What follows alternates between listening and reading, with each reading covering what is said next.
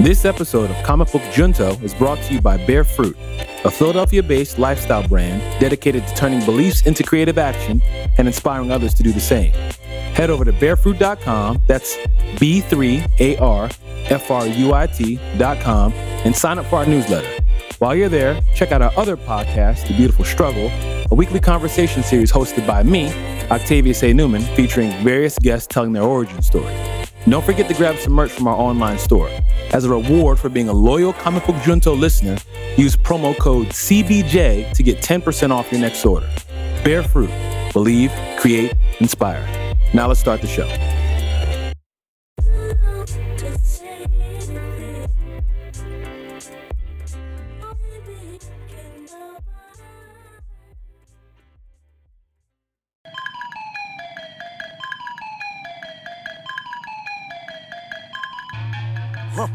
Hello and welcome to Comic Book Junto, episode 36. I am your host, Octavius A. Newman. I am the creator of Bear Fruit, and I am here with my co-host, Adam Joe Blow, terrorist. Joe Blow. Yeah. Tell me more on Joe Blow. First thing I came up with. Yeah, let's go back in time. Give me an origin story for Joe Blow. The first thing I came up with. Joe Blow has a scarab that is grafted to his spine. Joe Blow is the Blue Beetle. That's Joe Blow is gum. That's what I think of when I think of Joe Blow. Joe Blow. No, that's Bazooka Joe. Oh, Bazooka Joe. But Joe Blow, I imagine, blows bubbles with Bazooka Joe. Wait, what is Joe Blow? All of this is very confusing. What is Joe? Now I'm confused. I don't know Joe Blow. I don't know who you Joe never Blow heard of that is. before? I mean, I think Joe Blow, like Joe Sixpack, kind of like random. Oh, Joe Blow, like Johnny Bananas. Yeah. Johnny Bananas. Okay, I was thinking of like, what's the name that they use? John Doe. John Doe. John Doe. All right, we're using a lot of J's right Here's now. the deal. Here's what we got. Don't be. Hey, if you hear these pop up again, don't be surprised. Let me just tell you before we even launch into this show, what Octavius and I are working on. We got a project, and it's kind of like it's a comic book series. It's kind of like the X-Men, except all of them are named after anonymous individuals. You got John Blow. No, wait. John Blow? Okay. All right. You got John Blow? I don't even know. All right, keep going. You got Go for it. You got Joe Blow, John Boy, Joe Q Person. Oh, stop. Yo, okay. Say all these off air because these are all very good J names, and now they're coming to me, and I got to remember them for the future. These very good J names. Man, these are good ones. Can I tell you something? Just tell me. Off the record, on the record, since we're recording. Go. I was hoping you'd pull out Jeffrey. For my man. Yeah, that's Young right. Thug. No, my name is Jeffrey. It'll come back. You know what I probably should we should just record this whole episode. But when you called me Joe Blow, I should have said, No, my name is Jeffrey. Yeah. Shout out to Young Thug. Thank you so much for listening to Comic Book Thank Junto. you for the 5 stars and a positive comment as well. This is, of course, Comic Book Junto, aka Anonymous Talk, where we talk about Joe Blow, John Blow, John Doe, all of them. Yeah, all of those. All of them. Octavius, how you doing this week? I'm doing all right. I'm doing good. Yeah? Has a couple things go down. My friend Kenny Sparks, aka Simba Sparks, just got married today. Congratulations, Simba Sparks. Shout out to him. I sent him a text message, and he sent me a text message back, and I just want to read this on air really quickly. I said, Simba Sparks, happy wedding day. And he said, A-Tet, thanks, bro. And I thought, A-Tet, that's cool. I like A-Tet. I like that.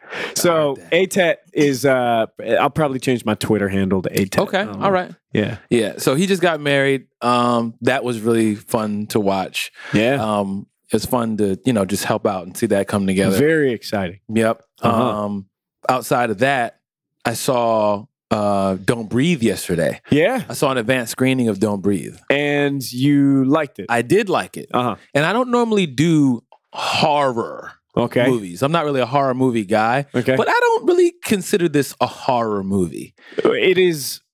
How do you mean? I mean, like it is a horror movie. It's not. Isn't it? It's being sold as. It's being sold as a horror movie. Okay. But I don't do spoilers. So I won't be spoiling, but that's what I have to say. I liked it a lot. Very suspenseful. Sure. But I would not call it horror. Yeah. When I think horror, I think boogeymans, Sure. boogeymen. Sure, You know what I sure, mean? sure, I sure. think like spiritual, demonic, dark stuff like that. But Uh-huh. just like bad guys doing and creating suspense, that's not horror to me. Okay. That's Yeah. just like, oh gosh, jeez. I have to see that, Mhm. and you and I are planning to do a one shot This will be our first like different genre outside one-shot. of a comic book movie. Yeah, no. Well, Well, we did Gods of Egypt. we did Gods of Egypt. Yeah, that was we did that like was a Gods of Egypt. dumpster fire. Yeah. Yeah. Yeah. I saw but I took a sick day yesterday. I've been trying. Listeners, I am so sorry for like hacking my soul into the microphone. You can hear it coming out. Mm-hmm. And I apologize, but I've been trying to kick this sickness for a little while. And yesterday I stayed home and I just watched movies all day. Yeah. I watched Nice Guys, Mm-hmm. which was maybe my favorite movie I've seen in a few years. Really? I loved it. I don't hear a lot of people talking about that. And you know, I saw that movie and I immediately thought that's from Shane Black. He did Iron Man 3. Oh, okay. I loved it. I just thought it was so good. But I watched it and I thought this reminds me of the first time I watched like Reservoir Dogs or Goodfellas. Not because the movies Now, reminded wait, me of hold each up. other. Not These are because very not high- because- I know what I'm doing here. Okay, all right. I know what I'm doing. Because you're saying some movies. I have good words. I use the best words. So I know what words I'm using here. Okay.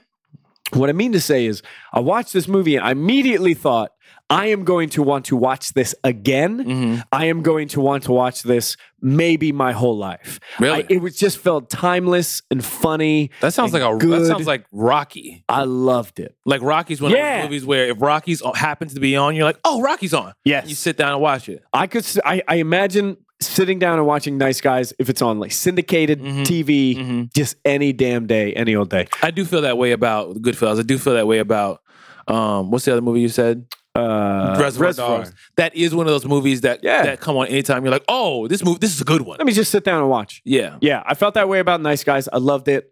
After Nice Guys, I watched The Big Short. Yes, that was I very good. loved The Big Short. That was Very good movie. fantastic. And after The Big Short, I watched Place Beyond the Pines. So was I had one of my I had a favorite Ryan movies. Gosling marathon. The Place Beyond the Pines was one of my favorite movies. It was like my favorite movie from 2 years ago. Yeah. I wept in the movie theater. Yeah. Yes. I Yes. totally missed I didn't know. I had no idea about this movie. I know the guy who did this movie also did Blue Valentine. And Timmery was telling me, we can't watch Blue Valentine because you will be too upset. It's too upsetting, too depressing. And so we watched this other one and I'm like, Yeah. what? You tried to warn me about the other one, but then you showed me this one? Yo, man. And the thing about, remember how I say I'm always kind of like chasing that, oh my gosh moment. I didn't see it Yes. coming. Well, Yeah. I knew nothing about The Place Beyond the Pines. I had seen no trailers. I'd never heard of it before. Same. Nothing. Not a thing. Nothing. Not one piece. Not one bit. My friend's like, we're going to see this movie. And I went and I saw it and it totally slapped me across the face. Yeah. And I was just like, just like gut punched because you have in Blackout Congregation, those are the moments that I'm chasing. Yeah. I'm chasing those moments where you're I like, understand. I totally understand. I totally did not see this coming. I didn't know had what the no plot idea. was. I didn't know what the plot was. All I knew is Ryan Gosling was in the movie, and I didn't even know that. Eva Mendes, and apparently they're dating, and that they Well, like, you see doing too much. they met on the set. This is the kind of information that Timmery gives me. She says we should watch this movie because Ryan Gosling and I'd be Eva like, Mendes. Yeah, I didn't know. What? I don't know. That's it. She has the lowdown. I could tell her Uh-huh. about what Sam Wilson is up to. I can tell her about Danny Rand and Misty Knight. I'm Okay. like, oh, let me catch you up on the scuttlebutt. Right. Misty Knight and Danny Rand are talking again. I don't think they're hooking up. I just think they're talking again. Mm-hmm. And she says, okay, cool. Let me tell you about real human beings. Right. And for some reason, I just shut down. I'm like, can't hear it. You're Don't like, hear it. this is below me. Yeah. I have real things to deal So with. that's how I spent my day yesterday. It was just me and Ryan Gosling. Nice. For 8 hours. Good, great. Yeah. I think. Really enjoyed it. We had a great time. Ryan, thank you for listening to the show. Thank you. Really For 5 appreciate stars and a positive comment. We 5 appreciate stars, that. positive comment. I know you're a busy man. You know that conversation you and I had about CBJ. I really appreciate that. You're great. You're great. So great. Thank you. All right. So why don't we talk about the part that we've just spent all this time passing that we should probably do? This podcast is brought to you by Bearfruit. Bearfruit's a Philadelphia-based lifestyle brand that you can learn more about by going to bearfruit.com. You can check out the things there. Sign up for the newsletter if you like. Check out the store. See if there's any merch on there that you like. You can also follow on Twitter, Instagram, Snapchat, all under the same handle at B3ARFRUIT. And yeah, that's that. So today's a big day because this is the first time we are recording in this new building. All new, all different, pretty much. This still same Indy Hall. Yeah, but I mean, like Indy Hall is all new, all different. It's been a mega Indy Hall week. 360. Indy Hall 360. I'm proud of this place and of these people. And we have this new conference room, and we got a lot of good things coming. I think this is a sign of the times because Comic Book Junto is gonna evolve, upgrade, and we got some level ups we're playing. We got some stuff up our sleeves, and we think all of you are going to be really into it. So we're excited. To get speaking into of which, we're periscoping right now. That is true. This is our first time that we're playing around with live streaming. We did our live show on Saturday at Amalgam Comics for Philadelphia Pod Festival. Thank you to everybody who came out to that. Yes. That was dope as hell. I had a lot of fun. I don't know about you, Ak. Oh, absolutely. That was really cool. Absolutely. That's up on SoundCloud and iTunes and Google Play as well. So you can check that out. It's episode 35. And we're doing Periscope today for what I think is going to be an interesting day. Yes. News is interesting. And our books of the week, folks, you don't always hit them. Not every swing is a grand slam. Yeah. Not every swing. Yeah. So we're going to get into that in a little bit. But so let's start with the news, though. Oh, God. Coming down. Wow, this is incredible. Pokemon Go news. Is there? In our news. Is there? Usually we have no Pokemon Go news. This is just amazing. We've had such a drought of news, but I want to talk to you right now about stampedes in Taiwan. You sent me this video. Yes. Octavia sends me a video in a text message of a stampede in Taiwan of people playing Pokemon Go trying to catch a Snorlax. Wait, now, as I say those words, what does that mean to you? Nothing. Snorlax means nothing to me. How does that mean? I don't know. Snorlax means everything, my dude. Okay. Snorlax means everything. He's a big Pokemon. He just sleeps. I guess he's rare. And there's a video of the city, inner city. It's a district in Taiwan, which I promise I will not do a disservice to anyone who is Taiwanese and poorly pronounce this. So I'll just link to it. And that is unbelievable amounts of people, all moving very hurriedly to one place, trying to catch that Snorlax. But it seems to me like nobody got hurt.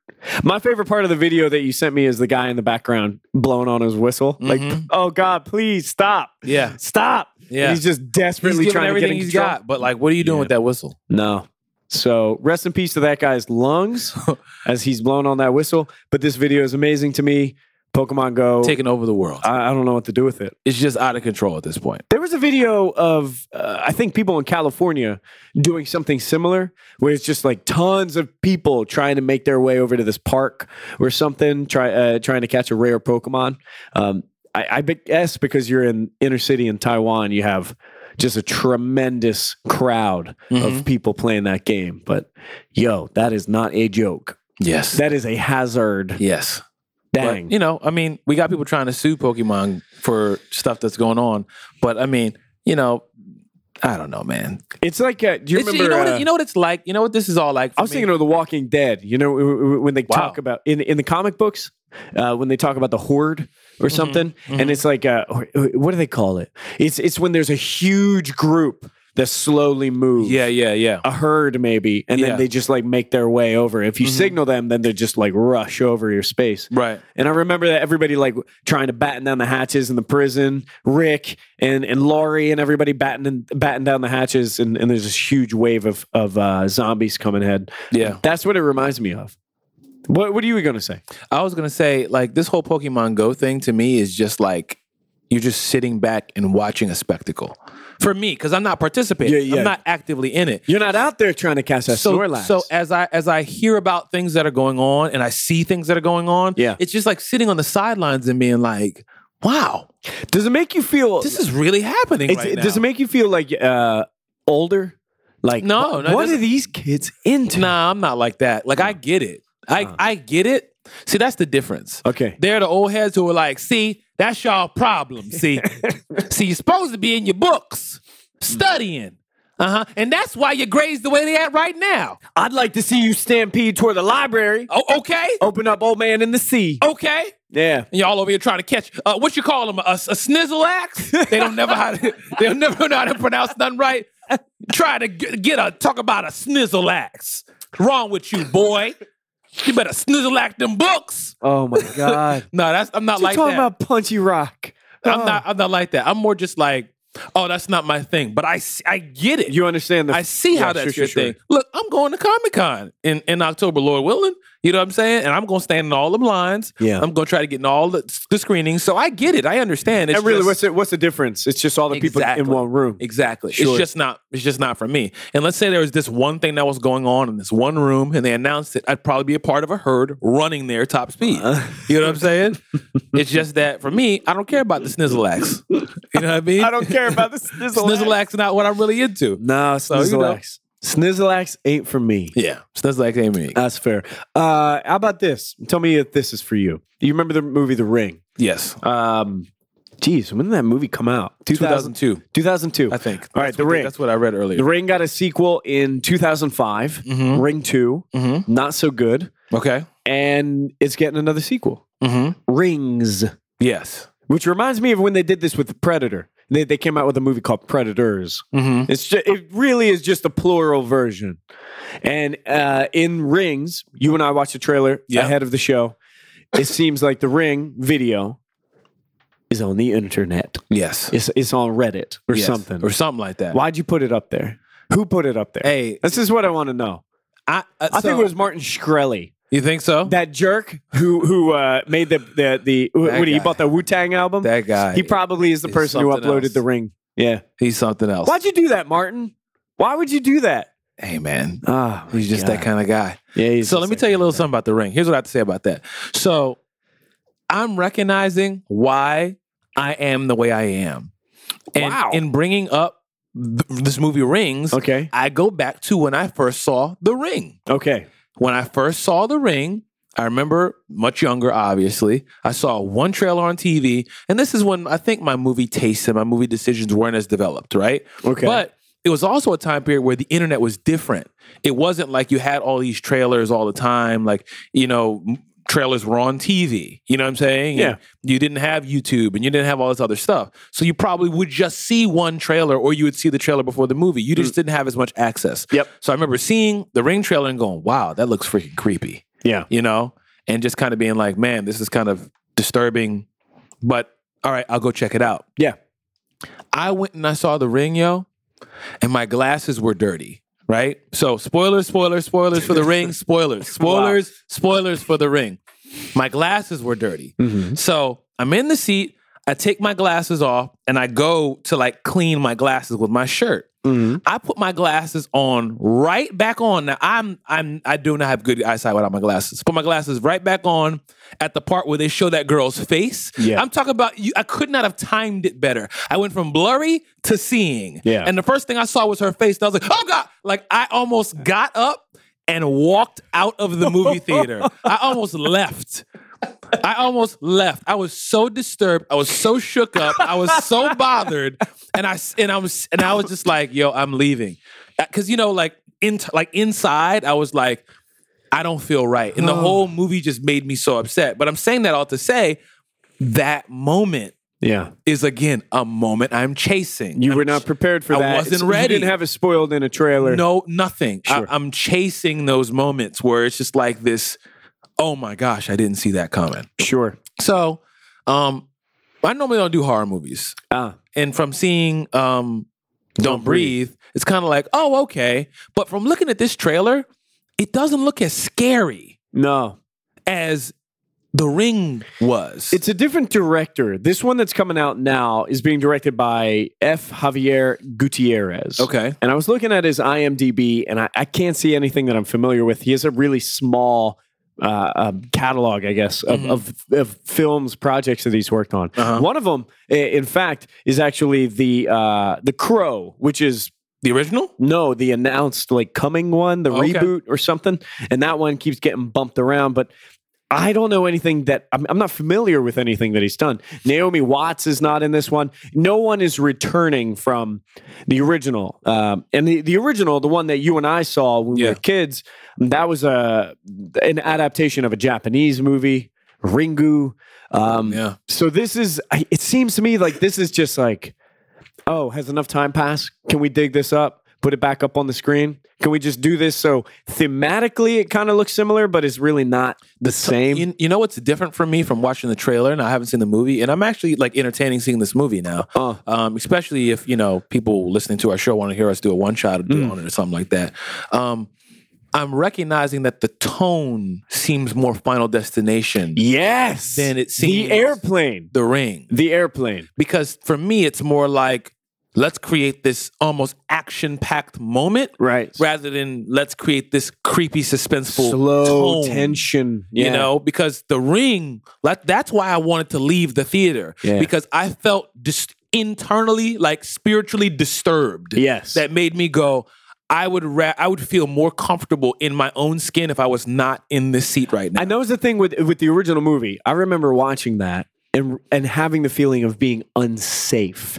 Because it was about that VHS tape. Yes. And the TV is the vessel through that thing. Yeah, right. So I remember watching it on TV and thinking, no. Unsafe. No. That's what a good horror movie actually does to the watcher. For me, it makes me feel like I'm not safe where I sit right now. Yeah. Right now, I need to like put my hand over my face. I need to like cover myself in some sort of way. I need to lean back in my seat because I'm too close to what's happening on the screen right now. That's right. Like I need to get further away from it. That's right. And that's actually how I gauge, am I actually, is this doing its job? And I don't get those feelings much from movies. No. You know what I'm saying? And that's why I was saying, even back to Don't Breathe, I wasn't having that. It was more of a, what's going to happen next? And then, oh my gosh, I'm actually kind of afraid here. So yeah, I don't know. As soon as the thing with the airplane happened, I started laughing as we were watching it. Right. Like,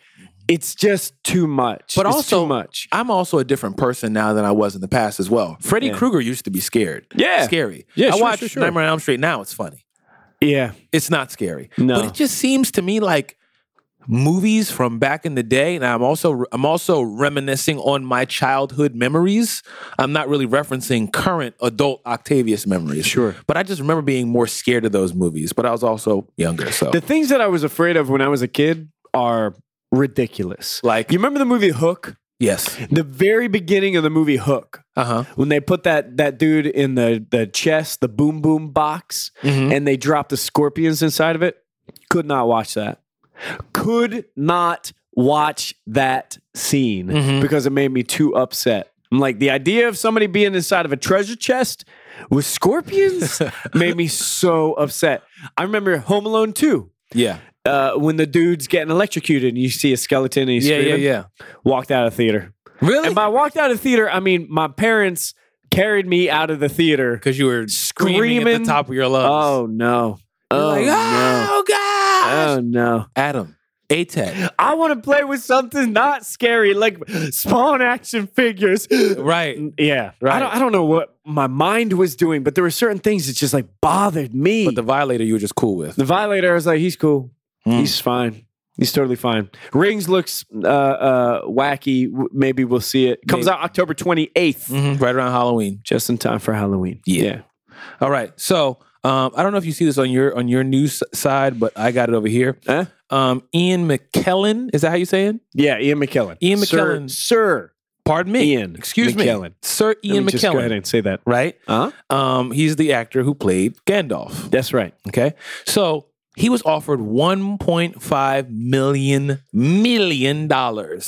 for to officiate a wedding. Did he do it? But Simba Sparks? But But it wasn't just that he was officiating the wedding. Because that you'd be like, oh, okay, cool. Yeah, get this money. He had to officiate the wedding as Gandalf. As Gandalf. Okay. So is a Lord of the Rings themed wedding? Or it was just him? Look, What was the bride wearing? Here's the quote. I was offered $1.5 million to marry a very famous couple in California, which I would perhaps have considered doing, but I had to go dressed as Gandalf. And it sounds like he said no. He said, so I said, I'm sorry, Gandalf doesn't do weddings.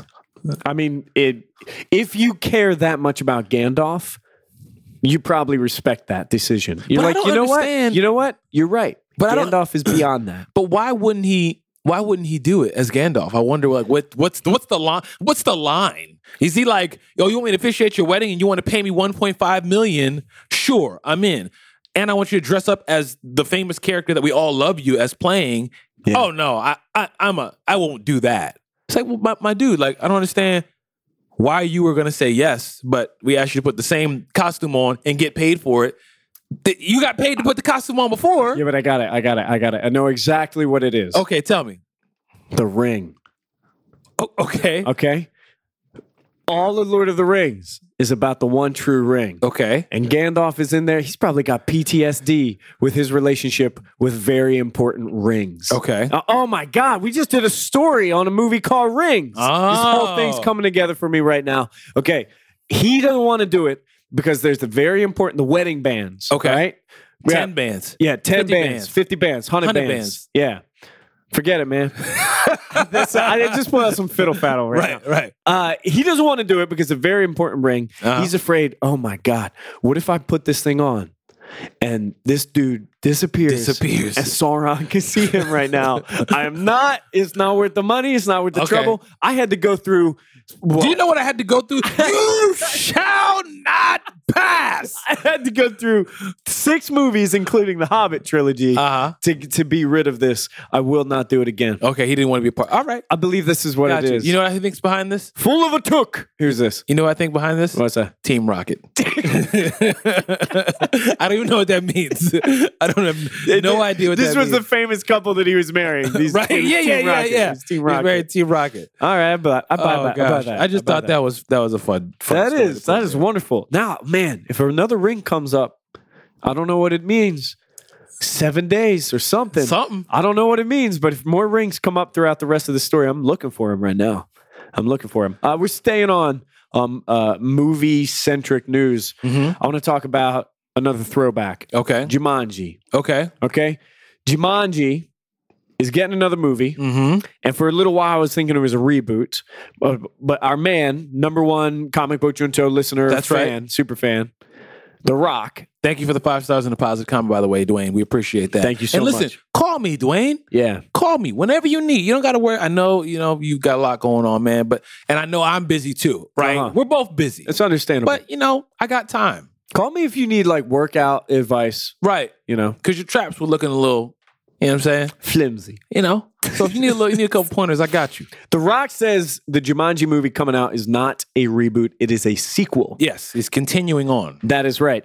Like, why did I just say that? Like, people don't know what sequel means. No, I don't know. It's a sequel. For those of you who are uninitiated and unclear what sequel means, it means continuing. Comic Book Junto glossary coming up. Okay? Right, coming CBJ soon. glossary soon come. Is soon come. Why does he say it like that? Here's the big news, right? Kevin Hart is in this film. Of course he is. Did we know this? Did I not know this? Jack Black's in it too, right? Yeah, Jack Black is in it as well. Listen, Kevin Hart. You put Kevin Hart in a movie, I'm probably going to check it out. You put The Rock in a movie, I'm probably going to check it out. Jack Black, I ain't really paying attention to what this bull talking about. Sure. But Kevin Hart and The Rock, I'm in. Yeah. I'm in. July 28, 2017. So we have a little bit of time. Yeah. I know that Kevin Hart and The Rock are talking smack on Instagram to one another right now, talking about who's going to get cut for Jumanji. Oh, wow. Like, who's going to get real cut. And I think The Rock posted a picture on Instagram of him eating pancakes. Yes. And Kevin Hart said, really? You going to do that to your body? We got this film we're working on. That's one of his epic cheat meal things that he does. So I'm very excited. I did not care about a new Jumanji movie until I found out. I didn't care about a new Jumanji movie either until our mans and them ended up in it. That's correct. Yeah. I'm very excited about it now. All right. So y'all know who listen to the show, I'm a big Batman fan. Very big Batman fan. We mentioned a little bit of this story on a past episode of Kung Fu Junto, but there's a full trailer of the new animated Batman 66 movie. Yes. It's going to be called Return of the Caped Crusaders. Yes. Have you seen this trailer? Yeah, I did watch the trailer. What'd you think? Bananas. Bananas. I love it. I mean, it looks like a lot of fun. Yes. It's the old super campy Adam West Batman 66. It's just so silly, you know? I didn't realize that I know we did a story on this, but I just didn't put two and two together. I didn't realize that it was a feature-length movie coming straight to Blu-ray and streaming. Yeah. So now that I know that, I'm thinking about it maybe a little differently. Do we know when? I'm not sure when. I got to find a date. The thing that I couldn't get over is I was thinking, do I want to watch 2 hours of this? Yes. Yeah? Yes, you do. Are you excited for it? I am. I'm excited to watch it, and I'm excited to do a one-shot on it. Yeah, we will do that. That is the movie that they might have considered putting. Well, I haven't seen the movie yet, but you know what I mean? Maybe that's something that could have done well in the actual theaters, but we'll see. I'm sure that won't be the last movie that ends up in theaters. I'm trying to find this date for when the movie is coming out. But let me ask you this question. Doing a one-shot on this movie, do you feel like that's something that you want to do? Okay, October 11th, by the way. Okay. And yes. We are going to do a one-shot all right. on the new Batman Return of the Caped Crusaders. And I guarantee it's going to be bananas. The whole thing's just going to be silly. I'm into that. Yeah. I'm ready for that. Yeah. But it'll be a good one. It'll be a nice departure from the dark DC stuff we've been doing lately. Yeah. So I'm all for it. Yeah, I'm into that. I heard Killer Croc's going to be in there. BET plays a large role. Really, does it? Yeah, that's my So understanding. BET is going to actually show up. We talking about the logo is going to pop up and be in there as a villain. 1966. But in 66, that's something that could happen. Like the BET logo could have arms and like. I think the villain is actually racial profiling. Is probably what it's going to be. Yeah, this just got very deep powerful very quickly. I thought it was a very powerful twist on an old tale. Here comes the twist. Racial profiling. I also got this story coming up. This is a heart warmer. We talked about this or a similar story a long time ago. A Star Wars fan who is unfortunately terminally ill has been given the opportunity to see Rogue One early. Yeah. With the understanding that he may not make it to the theatrical release of Rogue One and have his, just a little something very sweet, I think, to be able to have an opportunity to see this film before anybody else. Yeah. You know, you are a super fan and this is something that you ought to have the opportunity to do before you leave us. Yeah. And that makes me very happy. That's very, very kind of them because they don't have to do that. You know what I mean? It's not like, oh, come on, guys, you got to do this. But I just think that's a situation where you could stick to your guns and go, nope, nobody sees it. But it's just like, man, like, what do you have to lose? I mean, the whole purpose of these movies is to bring joy and happiness.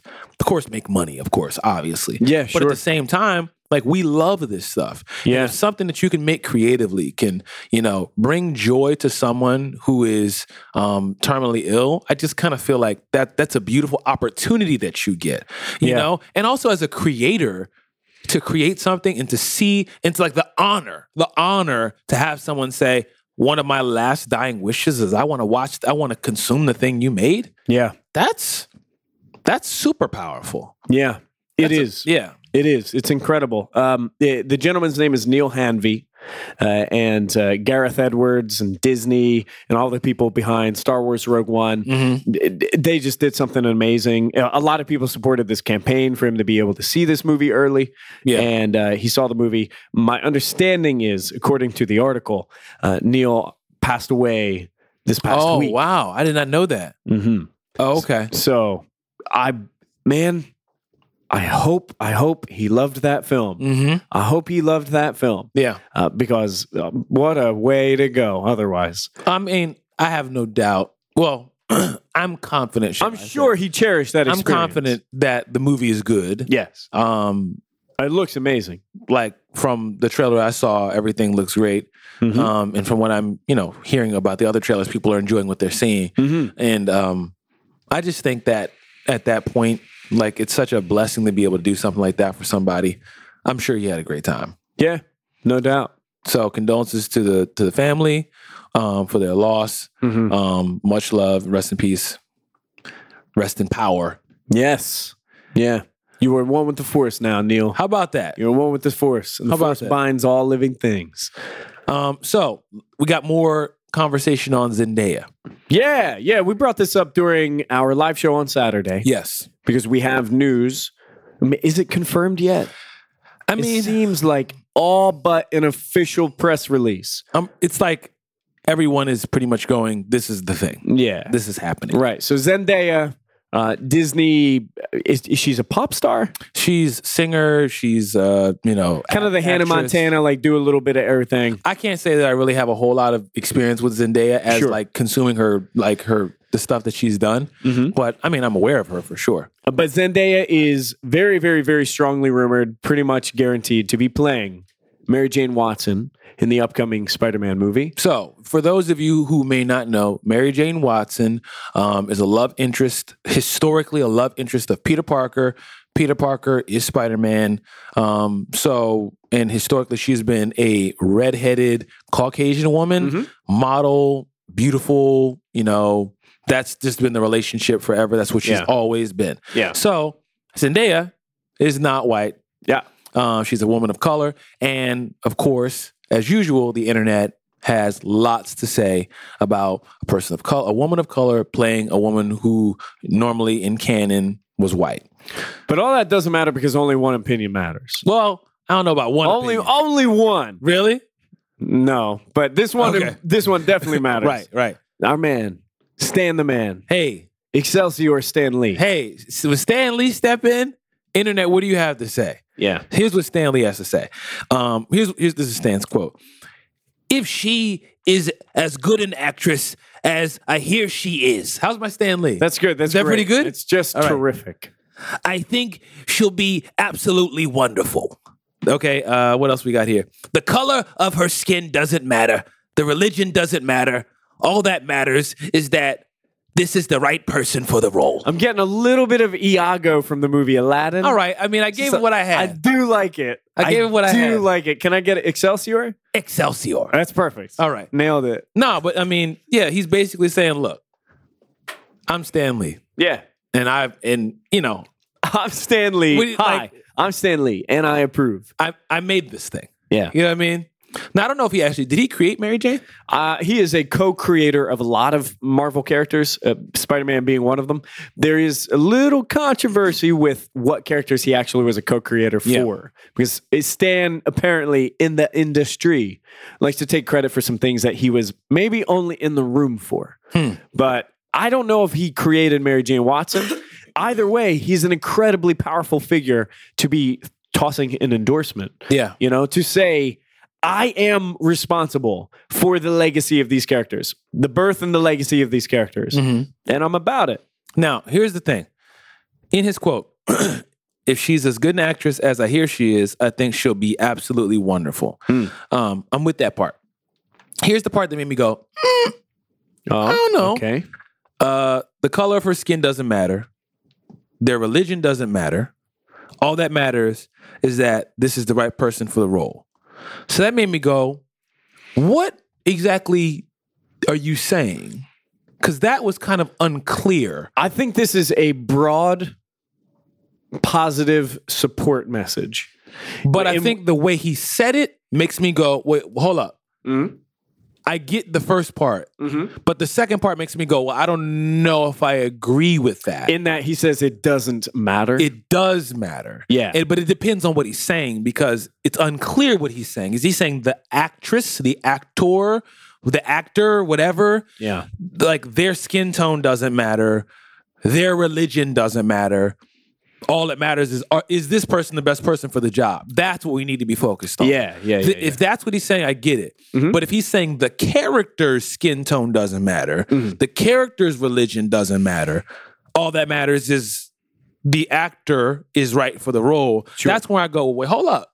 Sure. I don't know if I agree with that. Sure. Because if someone, because you know what that starts to sound like? Because again, I'm leaving grace for a lack of clarity here.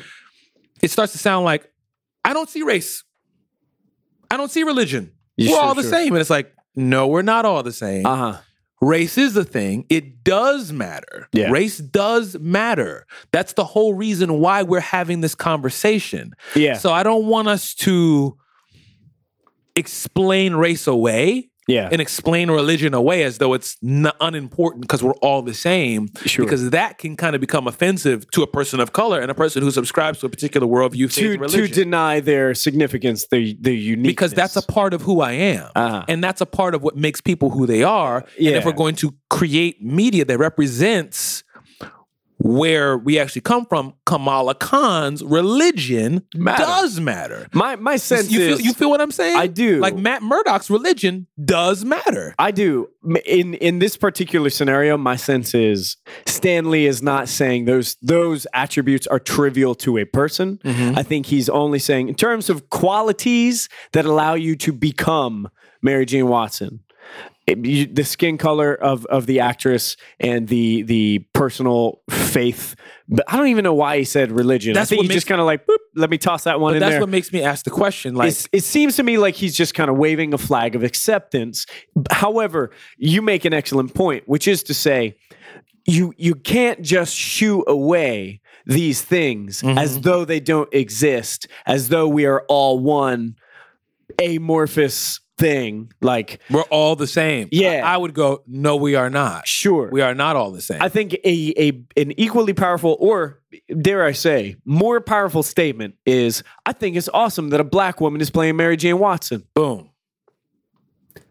That's that. I definitely think that's awesome. I think what he was trying to issue is kind of anybody can be anybody. Enough said, okay? Well, can anybody be anybody? I think there's argument available for that. And really what it comes down to is I think his endorsement and his positivity and support for this decision, for this casting decision, is important to me. And since he is an older gentleman, I just feel like the articulation of his words was maybe less careful, only not with ill intent, just because he thought, well, I didn't even think so far. I didn't even think that far into like how that could maybe be construed as difficult or problematic or confusing. Sure. Because for me, I hear somebody say that and I'm like, yeah, Grandpa, get it. You are correct. I hear Grandpa say that and I go, hold up, Grandpa. What do you mean by that? Sure. Personally. Yeah, this probably has more to do with the fact that I'm white. And I hear another white person say, I'm being an ally. And I'm like, cool, enough said. As if there's like no nuance there. Yeah. But in reality, it's like you can say, I stand by this decision, and still not really like explore that well enough. Because I think that, let me kind of just dig in a little bit more. And I think we got the freedom to do this because we don't have because we got a free podcast. Right. We don't have a big news week this week anyway. For me as a person of color, I'm concerned that we don't miss maybe what some people's point is here. So if we say, hey, Mary Jane being played by a black woman is great. Yes. That's one statement. I love that statement. Another statement is, and race and religion don't matter. Yeah. Hold up. Sure. Wait a minute. You don't understand. We thought you were on the same page. You are officially not on the same page. You know what that makes me think of, too? Let me get this last part out. Okay. Because the whole point of this is race, ethnicity does matter. The issue is the lack of representation of people of color. So when I start hearing someone say color doesn't matter, it's like, excuse me, you just missed it. You just missed it, and as a result of you missing it, it concerns me that there's this kind of like it seems like we're getting somewhere, but we're actually not getting somewhere. I just want to go ahead and pay attention to this, and maybe if you're listening to this show, you've already thought of this right now. So hopefully, I'm just saying something you're thinking about. The phrase is I shouldn't even say the phrase. The statement is Black Lives Matter, right? That is very specific. Black Lives Matter. And when people get upset, rightfully so, when someone says, no, all lives matter, that is diminishing the specificity, that is diminishing the significance of Black Lives Matter. So when you say, doesn't matter what your color is, doesn't matter what your faith is, I hear all lives matter, but by accident. It's kind of like, whoops, I tripped into saying something accidentally. Well, here's what I will say. I'm not going to move to say by accident. I'm going to move to say, hold on now. You know what I mean? So I'm not going to pounce on, Uncle Stan. Sure. But I am going to say, Uncle Stan, I know what it sounds like. Focus that.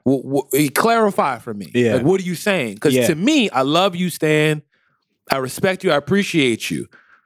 You did a great, we love what you've done. And I understand what you're saying. However, this last part here is almost like, oh, Stan, she should just stop talking. Sure. She should just stop talking. Because you got to think, an atheist, a Christian, a Muslim, and again, we got to dig in. Religion doesn't matter. Does it matter to Kamala Khan? Yeah. You know what I mean? Don't tell me religion doesn't matter. It doesn't matter. Yes, it does. Yes, it does. Yeah. So I don't. I kind of want to give Stan some pushback and go, I don't know if I agree with that last sentence. Sure. You know what I'm saying? Because again, Matt Murdock, Catholicism plays a huge role in what makes the real reality of, and in our stories that we love every day, that we love and we consume, it's the full breadth of who a person is. Sure. It's all of who you are. So, your ethnicity, your race, your cultural background, where you're from, your religion, and your wrestle and struggles with all of those things play a role into who each and every character is. So in an attempt to kind of it almost comes across oversimplified. Yeah. But with maybe good intention, maybe not, maybe on purpose, maybe not on purpose, maybe you have clarity, maybe you don't. But I think it's at least worth Comic Book Junto going, excuse me, did y'all hear that the way I heard it? Sure. So let's talk that through, and at least people who listen to this show don't walk away going, race and religion don't matter. Because I'd be like, I don't feel like I did my job. Right. If you walked away from this show hearing that and hearing us agree with it. That's why I want to investigate my feelings toward the sentiment too, and just want to, I guess, I want to pull apart some of the way that I feel toward this, because when I read an article, and this is generally the tone of these articles, whether it's on comicbook.com or IGN or whatever news source, people are like, Stan Lee says it doesn't matter, so everybody just shut up, right? So it's like a positive endorsement. And basically, these articles read like, and I read it like, Stan Lee is being positive toward this thing, and that's enough. And what I think when I unpack this is my feelings is I read it and I say, Stan the man is saying, everybody just be quiet about this Zendaya thing because it's cool. Everybody's cool. And that's enough. And then that final part, that's enough, comes from a place of privilege. Because Stan Lee, this is me investigating for myself. I'm chewing on what you're saying. Because Stan Lee says, look, doesn't matter what race you are, it doesn't matter what religion you are. Zendaya's probably talented and we're cool here, right? And for me, what I hear automatically is Stan Lee endorses this and we're good here. I don't investigate it further because I don't have the feeling that there's a lack of representation because I don't feel like I haven't been represented. Whereas my suspicion is when you read this as a black man, you say, whoa, hold on. You just dashed me away like that. You say, no race matters. Well, I have a race that's like, I'm a marginalized community. I have no faith matters. I'm a person of faith. I invest energy into that. Yes, it matters. So I think I have to take a look at myself. And for me, this is like trivial news. Stan Lee says Zendaya rules. Okay, moving on. Yeah. But in reality, there's more to it than that. Yeah. And It's an articulation. It's an articulation. There's more to it. There's more to it. And it's interesting to have that revelation as we speak, because in our news run, in our, like, on my computer, I'm looking at this. I'm like, okay, light news. Yeah. Nothing to investigate here. Moving on. That's what Comic Book Junto is. We gonna find something to talk about because there's a lot. There's a lot, and hopefully people listening to this show. I know for me, I listen to lots of podcasts, and I was just thinking today, it's like, man, I've become more woke as a person of color, a black man, by listening to other people talk things out, make me go, whoa, wait, whoa. Yeah. I never even thought about it like that. Man, I am angry about that. Yeah. Man, I am, you know what I mean? Because it's perspective. You actually hear someone else's perspective other than yours, another angle other than yours. And I mean, I think that when people consume geek culture, they can kind of just go, you know, sure, she's black. We're done. Sure. You know, we did it. It's over. The president is black. What are you talking about? Racism doesn't exist. Look at Barack Obama. It's over. It's done. You know, and it's kind of like, yeah, but let's break this down a little bit. And there's other areas and there's other pockets and cultures where they do that. But do they actually do that with the geek culture that we love so much? That's right. And it seems like it took us. Yeah, the Power Man and Iron Fist of podcasting. That's right. But it is interesting because now, as I think about this story, as I think about this information, for Stan Lee to say, if she's as good an actress as I hear she is, I think it'll be absolutely wonderful. Dope. I'm in. I wish, like you said, we would just end it there. Or if you were going to continue like you did, I wish you, Stan Lee, would have said, I celebrate her blackness. A black woman being Mary Jane? Hell yes. Or, you know, just nothing. Like being, if you were going to take it there and you were going to comment on it, to not be so vague, I guess. And I don't know, just like be specific. If there's an action item for me, is for me to think about this and in an opportunity for me to say, like, I don't know, I think all races should be able to do whatever they want. Because if you look at this, I want to endorse the person. Yeah. This is a specific person. Yeah, that's a key point. I want to endorse the person. The person. Zendaya. Ooh, that's actually really heavy. Zendaya is the right person for the role. Yeah. Not, you know what? We'll take her because all of the things that make her don't matter. Yeah. Because that's actually what he said. Yeah. What he actually, regardless of his intention or what he meant or what he was articulating, those are things we don't know. Words have meaning. The words he said was, her blackness doesn't matter. Sure. Her faith or non-faith or whatever doesn't matter. Although in fairness. Or it could be Mary Jane. Yeah. Her ethnicity doesn't matter. That's right. That's or right. Her Mary Jane's faith doesn't matter. And it's kind of like, I'm sorry, what? Yeah. It doesn't matter, you know? And that's actually, but to say Zendaya, she is right. Because if you really look at this, and Uncle Stan, I love you, but I'm just going, you're going through the ringer like everybody else goes through it. Sure. Like, you really didn't say anything. Sure. This is actually very strategically, well, he tried to be. If she's as good as she is, great. Did he actually say anything? No. If she, which I don't really know, you know, like, if she's as good as she says she is, I think she'll be absolutely wonderful. Yeah. Truthfully, he really didn't say anything just now. If, you know what? If he's as good a cook as he says he is, I'm sure the food's fine. Sure. Is that a good Yelp review? I mean, it's a gamble. You know what I'm saying? I ain't trying to gamble. And then the color of their skin doesn't matter. Their religion doesn't matter. All that matters is they're the right person for the role. If you really want to break it down, you didn't really give us anything. Sure. What's really happening here, and I'm recognizing this, that's Uncle Stan. Yeah.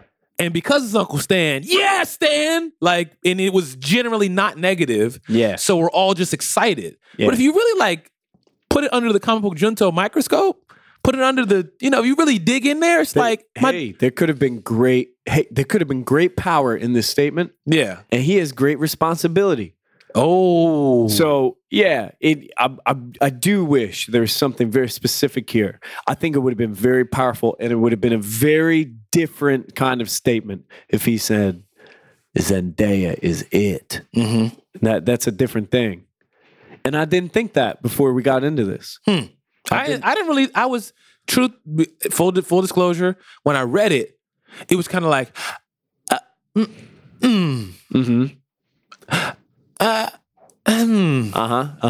And even when in the beginning of this, like, yeah, he said, and then now that I'm thinking, it was like, well, now, why is this not sitting right? It's like you put a shirt on and you button it up and you look in the mirror like, it looks good. But then when you start to kind of like, this doesn't, there's something wrong. What's wrong? This is kind of itchy. This doesn't feel right. Sure.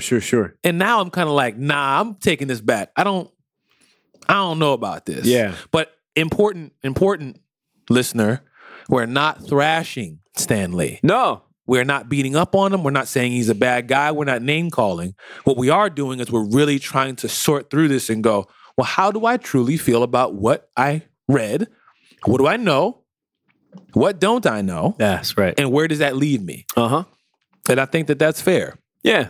Because at the end of the day, I don't know Stan Lee to be able to say, hey, man, give me more information. Tell me more.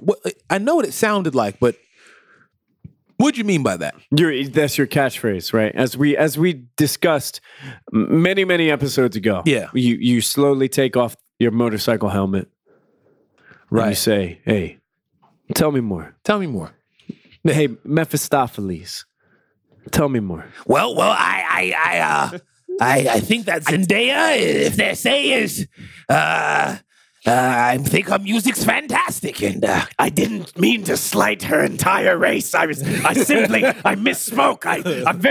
I struggle with using the term black. I'm not actually from this plane of existence, and I'm still trying to figure out right from wrong. I'll get there.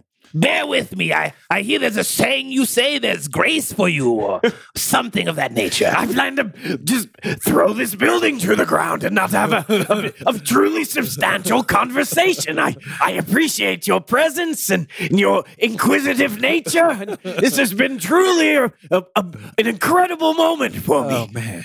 Anyway, back to hell with me. This podcast is ridiculous. Appreciate you, Mephistopheles. Thank you for the 5 stars and the positive comment. And thank you for not destroying all of Philadelphia. Thanks for stopping by Indie Hall 360. Keeping with geek culture, Black Girl Magic, we've got Black Girl Science, more like. Hey, right. Black Girl Science. We got Riri Williams. We got some Riri Williams news. You want to tell us about that? Yeah. So the last time we talked about Riri Williams, we talked about her becoming the new quote unquote Iron Man. Mm-hmm. And there's conversation about what that looks like and how that actually plays out.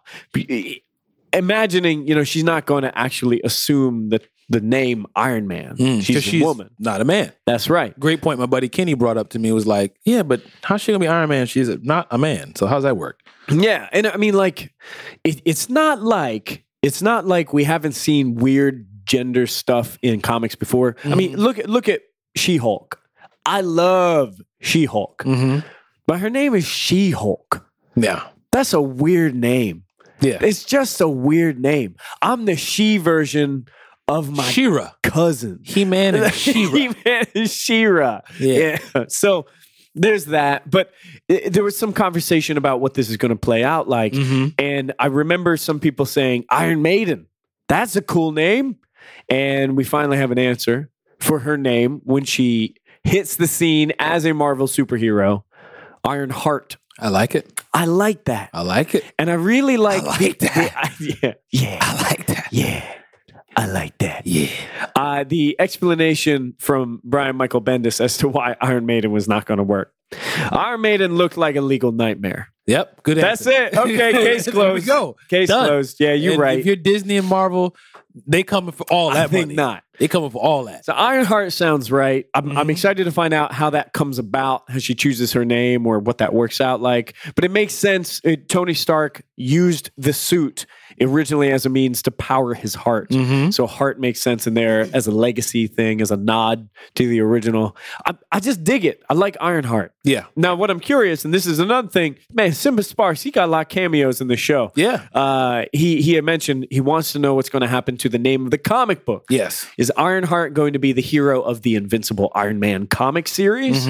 Or is it going to get a renumbering? How's this going to work? Right. So I'm curious to find that out, but the news here is Ironheart is a dope name. That's Yes. all I got. Yes. Still want to know how she gets her hair under the helmet? Definitely want to understand how that works. That's it. I want to see how that works. Does it, you know, it'd be dope if it braided it for her. Really kick. Like Oh. braided it down. Wow. Then the cornrows. And then, man, I mean, you might as well design it to do Yeah, your why hair. would you not? Yeah, Come you on. made your own Iron Man suit. You can have it, and if you can dorm freaking room. shoot repulsor blasts and fly around, you can have it braid your hair up. That is one of her like never impressed friends who is saying like, Riri, if you can make this suit, you can make something to braid your hair. And she's like, Riri's like, I do thought you maybe, see the I suit? thought maybe you would, can you just give me a moment? But what you gonna do with your hair, Riri? Can you just give me a moment? What's going on with your edges? Can you just Huh? appreciate this for a moment? Huh? Yeah, Your hair though. never good enough. Like, what's with that? It's like Usain Bolt's mom went on TV. It was just like, I want him to settle down and get married. Yo, this dude Usain Bolt is like literally Oh. the fastest human alive. literally Flash on Earth. And she's like, When's he gonna get married? when's he gonna have some grandkids for me though? Unimpressed. That's so funny. All right, so that's it for the news. Where we at on time, Adam? Going long. And we said we don't have a whole lot of news, so this is going to be a short show. Yeah, we're going long. We're making up right now. We're making up for what's to come. Let's just say that. But we're going to move smoothly into our Yeah. talk back segment Yes. right now. This is the part of the show where we like to talk to you and with you. You can chat with us by hitting us up on Twitter. Follow us on @comicbookjunto. You can use the hashtag AskCBJ. Yes. Ask us questions about comics, geek stuff, your life, whatever you want. You can also hit us up by email. That's comicbookjunto@bearfruit.com. B3ARFRUIT.com. Yes. And You can also talk to us via actually leaving us 5 stars and a positive comment on iTunes. True. And you can do that. We appreciate that. And what that does, just to give you guys an idea and understanding of what that does, that helps people find us. So as we get 5 stars and positive comments on iTunes, it helps us rank higher. By us ranking higher, people can find us, join the Junto, just like you have, and appreciate the show the same way you have. So Yeah, think of it like your review on iTunes is an invitation to someone. great way of putting it. It is an invitation to someone to join the Junto. That means the world to us. We will hope that you want to join this too. More people in this room, more voices. The show only gets better. I promise. So I want to read a couple of 5-star reviews that we got. Oh, yeah. We got a few recent ones. So like Adam said, hashtag AskCBJ on Twitter. Send us an email as well. And your question or your comment could possibly be answered or read on the show. So 5-star comments. R Pizzle, RPIZZLE, 5-star review. Is that a Pokemon? Our Pizzle Listen, I don't know but nothing about that. Like I tell you all the time. Thank you for allowing me to remember why I love comics since I was a young lad. Hey. And letting me be a part of a conversation through proxy that I don't get to have often at my age now. I am wanting to get back into comics after some years away, and this podcast allows me to get caught up enough to let me go on my own escape. Thanks for the 5 stars and a positive comment. Also, Adam, how's Frankie? How's Frankie? Yeah, I don't know what that means. You know what that means? Yeah, how's this guy know about Frankie? I don't know. Oh, okay. Frankie is the name of one of my tattoos. Stegosaurus on my left wrist. Frankie Look at and the tat I on my wrist. we became friends back in 2007, and during the time when I was very stressed out in my life. I was very stressed out, and I just wanted something that would remind me of a time when the most important thing in my life was a dinosaur. And when I was a kid, my favorite dinosaur was Stegosaurus. So I got a Stegosaurus outlined on my wrist. I see Frankie every day. And he is named so because of the band Frankie Goes to Hollywood. They were popular in the 80s. They had a song called Relax. And Frankie helps me relax. There we go. That's what that's about. That's what's up. Yeah. Word. Frankie's doing all right. There we go. Yeah.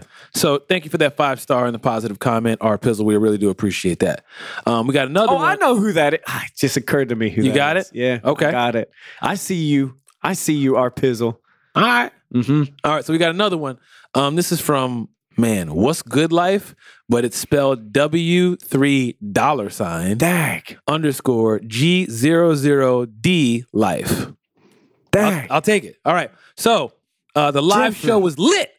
And you guys got great on-stage chemistry that translates well throughout the podcast. And you guys gave me some good ideas I could apply to my own podcast, The Midnight Marauders. Best of luck, guys. Mark. Hey, Mark. I remember Mark. Yay. Very nice to meet you, Mark. What's up, player? Thanks for coming out, man. Thanks for coming out. Thanks for the 5 stars and the positive comment. Literally. Appreciate that. And yeah, man, we have another one that is very long. I'm going to save that 5-star review for a later date. This one's very good, but we'll hit that one another time. And you picked a question for us for our talk back. We got an email from David Johnson, and you chose this one. So if you would do the honor. All right. From a loyal Philadelphian turned Texan Junto listener. Hey, I'm going to try to make this short and bullet pointed. I could talk, have a Junto session for hours via email. that sounds like somebody I know. All right.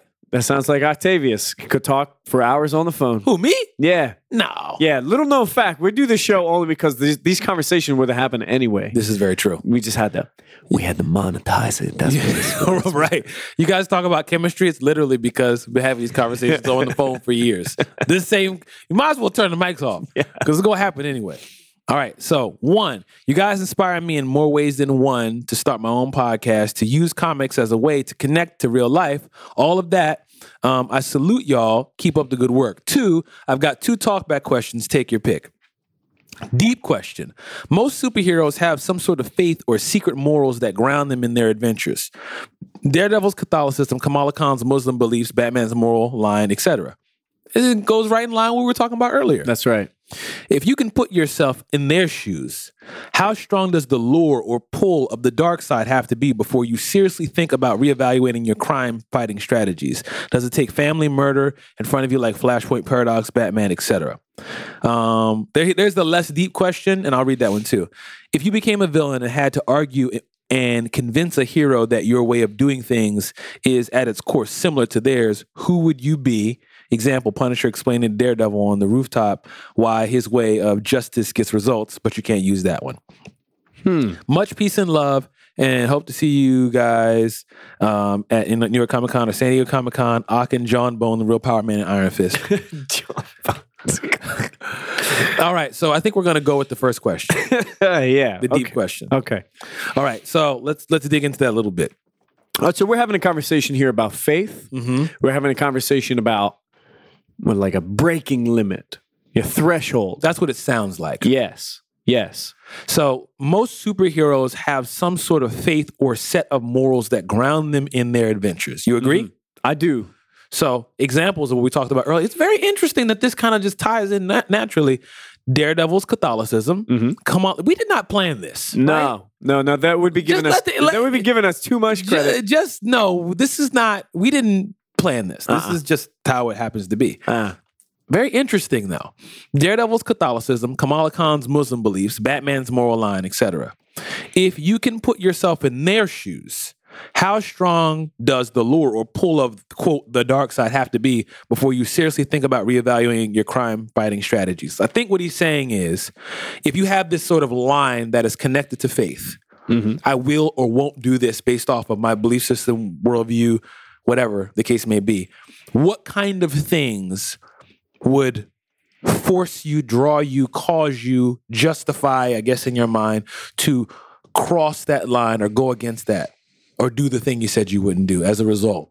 You know what I mean? Like Batman says, never kill. I'll never kill. That sort of thing. Right. Yeah. Bullets are tool of the enemy. Yeah. Kind of thing. Man, this is an interesting question because when I think about this question, I think, isn't the lure of the darkness, isn't that the test of your faith or moral code in and of itself? Tell me more about So being lured by something that seems convenient or easy, seems like that would be the test of the code that you live by. And there are so many times when Batman himself tries to think on this in Killing Joke. And we had a conversation about this. Yeah. Where he says, well, in the beginning, Killing Joke, he says, here's the deal. One of us is going to die. Yeah. Right. So let's just get this one out of the way. But I think in a lot of the comics, it would be very easy for Batman to kill Joker. Let's just be done with you. Yeah. You get out of my hair because I could use the time and the vacation. Thank you very much. Right. But the reason that it's important that he has a moral code in the first place is because there are things that challenge that. And he says, no, I will never kill. Even though it would be very easy for me, no, I would never kill. Even though it will actually make other people, potentially safer in Gotham City. Arguably. Yeah. I will never kill because this is the code that I live by. And the allure of the convenience of what it would grant him is the challenge to the code, which is basically what makes the code in the first place, I think. So it's hard for me to think about, like, at what point does that break? It's hard for me to think about that because isn't that what tests your faith at all? Otherwise, what is your faith? If your faith is never tested, what is your faith? If you never even have an opportunity to fall on it, to rely on it, to invest in it, to double down in it, then what is it in the first place? Yeah. You know? So I don't know, man. I don't know how to answer the question. It would be something particularly egregious. He put in here, does it take family murdered in front of you? Like, yeah, I'd be pretty bad about that. And so I'm trying to think, like, if I said no, never kill, and then I saw someone that I love very dearly killed in front of me, would I be able to kill the person who did it?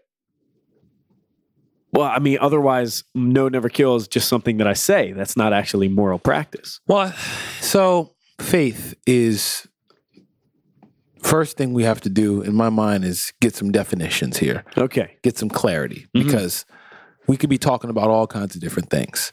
And we need to really, really get more clarity on, because it's really easy to say, I believe in so-and-so and so. Of course.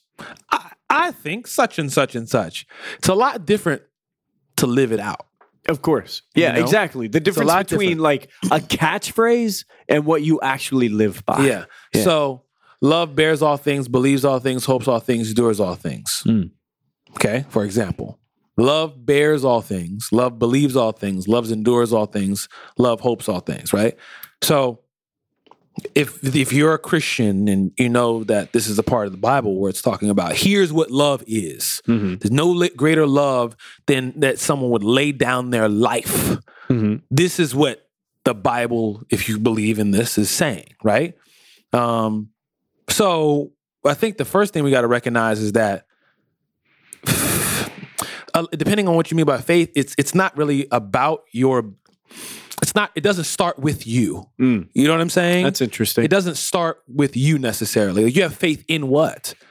You have faith connected to what? Is this something larger than you? Like, where is this coming from? Yeah. You know, what's this based off of? Sure. Because if you're like the beginning and the end of it, then you can flip it and change it. You do whatever the hell you want. Do whatever you want. Yeah. Because it's not based off of anything but the decision I made right now. And you know what? I've engaged with and I've encountered something else, and it's caused me to actually go, you know what?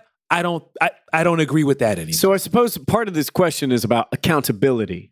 And who do you owe this to? This That's a good way of behavior putting to? it. That's a good Do way you of putting owe it. this to yourself? Do you owe this to a divine being? Do you owe this to Is it a community thing, culture Yeah, thing, right. neighborhood thing? Right. You know what I'm saying? Like what are you bound to? Yeah. You know, and if you're willingly binding yourself to it, you know, have you understood that there's sacrifices that are connected to this thing as well? So I think that it's a very deep conversation to kind of dig in and go and like, you know, it's hard to say just from this because we'd really have to chop it up. But I'd say the first thing we have to talk about is like, what are you actually binding yourself to when it comes to faith? Yeah. I'm binding myself to, if I say, I will be with one person for the rest of my life, and I will never cheat on them, and then things get very hard. Things get very difficult. Things don't turn out the way I want them to. Do you now have the right to change? Like, what's your belief? What do you believe? What's this contract look like? Sure. You know what I'm saying? Yeah. What's this contract look like? And can your actions be justified? And what are the consequences if we break the contract? That's right. You know, is it a contract between you and I? And if one person breaks one side of the contract, then the contract is void? Is it, you know, a commitment from me to you and it doesn't matter whether you hold up your end of the bargain or not? You know, it's well, I mean, really you hard. say this all the time. There's grace for you, right? And I think Kamala Khan, it is important that she is a Muslim. And if she were to do something in her superheroing that goes against her faith, and she were to be honest with herself, and she went to her community and she said, I did this thing, and it betrays a principle of our faith, is there grace for her? As a consequence, would someone be able to say like, yeah, but you had to do that? Or would somebody be able to say, look, I understand you don't ever do that again, but there's grace for you. You'll be okay. So it's almost like this is you know what I often think? I often think that there's a different, a lot of times we get questions. And there's an actual And it's different almost question. like it's actually like kind of nestled in there. Yeah, like the question What's is, at the core of this? kind of what I'm digging for is like, what, man, this is hard. I think I had it, but I feel like I lost it. Like, what is faith? You know what I'm saying? Like, more so than what's it going to take to break it. It's like, well, what is it? You know what I mean? There's an interesting conversation there because now I think what you're trying to get at here is the question as it was written out was, you know, what kind of darkness has to be there to break your faith?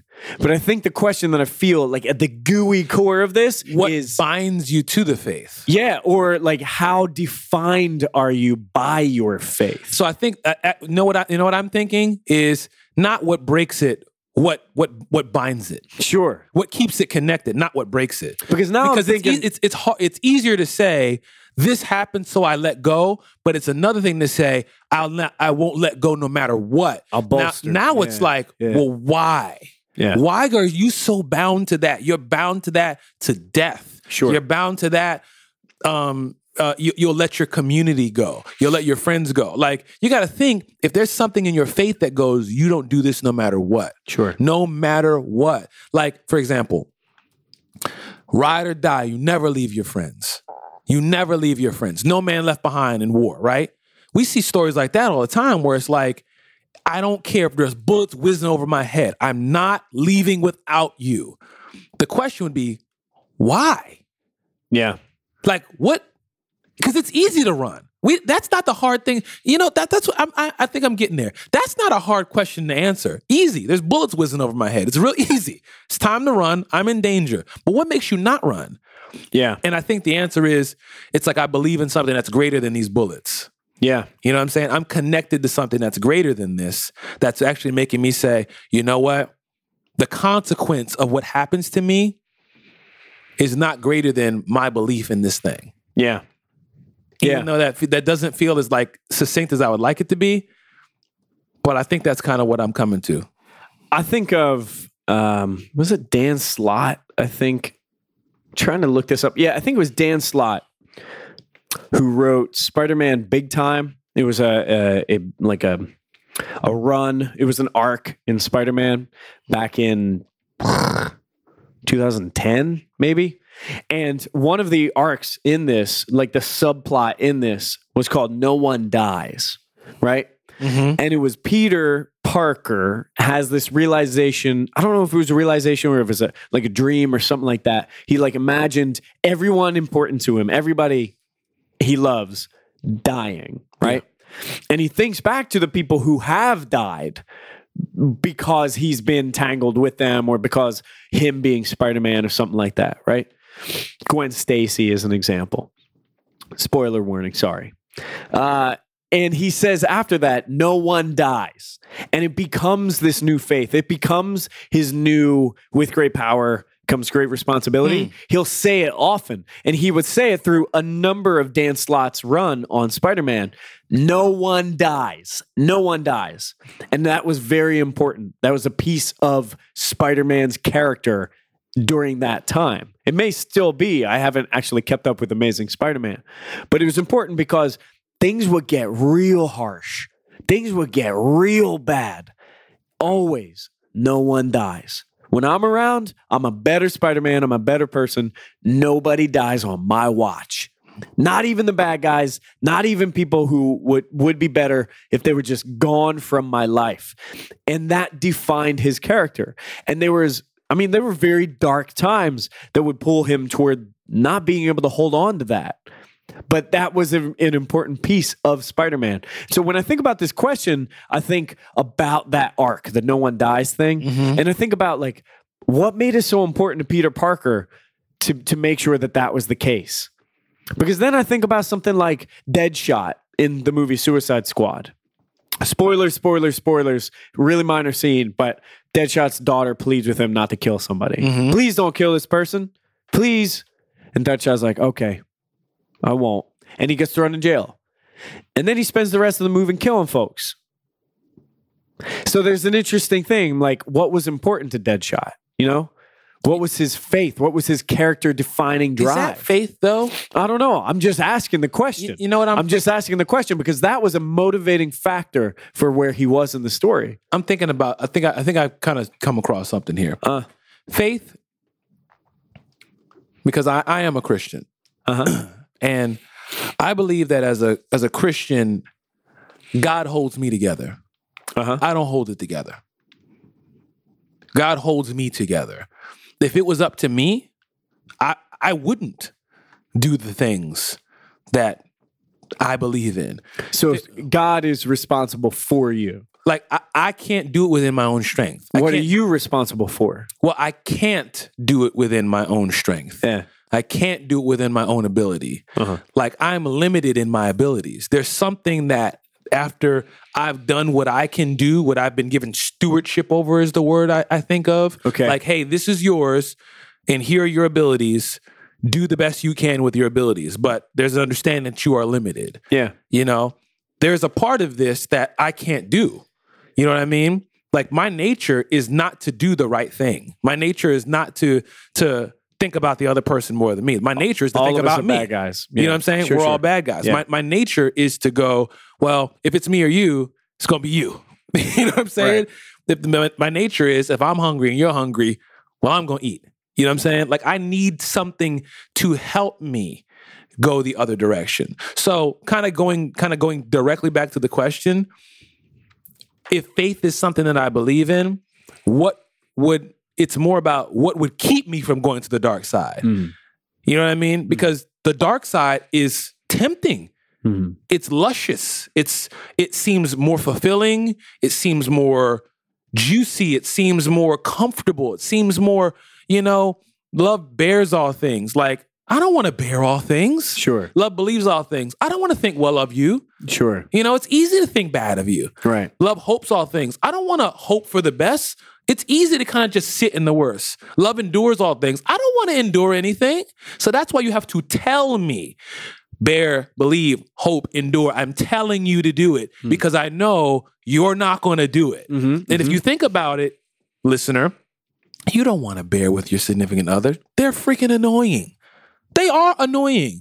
You're like, shut up. You want to say the words out of your mouth. Shut up. The dark side is very close at all times. It is on your shoulder. Like, it'd be real easy to just not do what the person's asking you to do. Just don't do it. You know what I'm saying? Something's got to keep me together. Something's got to hold me. Because if it's up to my own strength, I can only white knuckle this for so long. You know what I'm saying? And I think when we look at faith as it plays a role in this kind of thing, I think that even that's part of Batman, of why he's so, I like him, but at the same time, I would never want to be like him because he has to literally white knuckle his whole existence.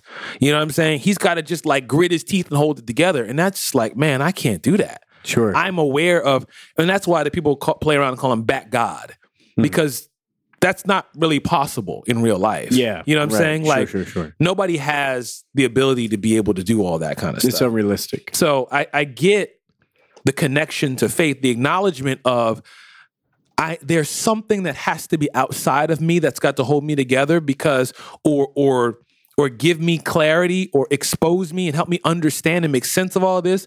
Because when I look in me, there's stuff in there, but it's not enough. So what is the incentive You know what I'm saying? of keeping it together and being good and bearing all?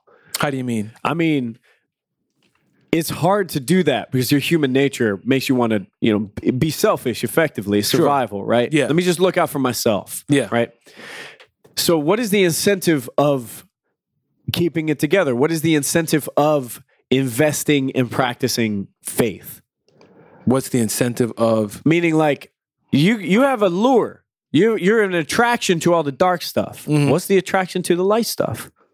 What's the attraction to the light stuff? I'm trying to think of like how to understand the question. If there's an attraction to a dark side, Mm-hmm.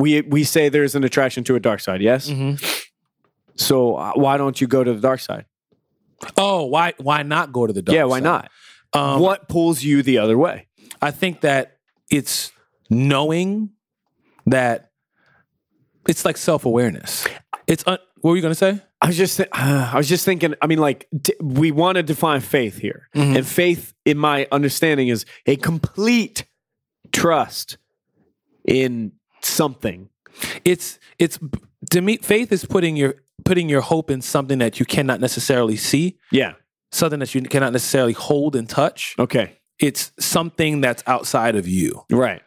Does that make sense? Yes, At least but I want to attach to that. The completeness, I think, is important because there couldn't be no flaws. Like, wait, who's saying that? I'm saying that as a definition for faith. You're saying that faith is flawless? I'm saying your faith is a complete trust in something because to not trust it completely means you have an issue of faith. Like your faith is wavering. Well, let me at least from my perspective, right? I'm talking like Merriam-Webster right now. At least from my perspective, Sure. right?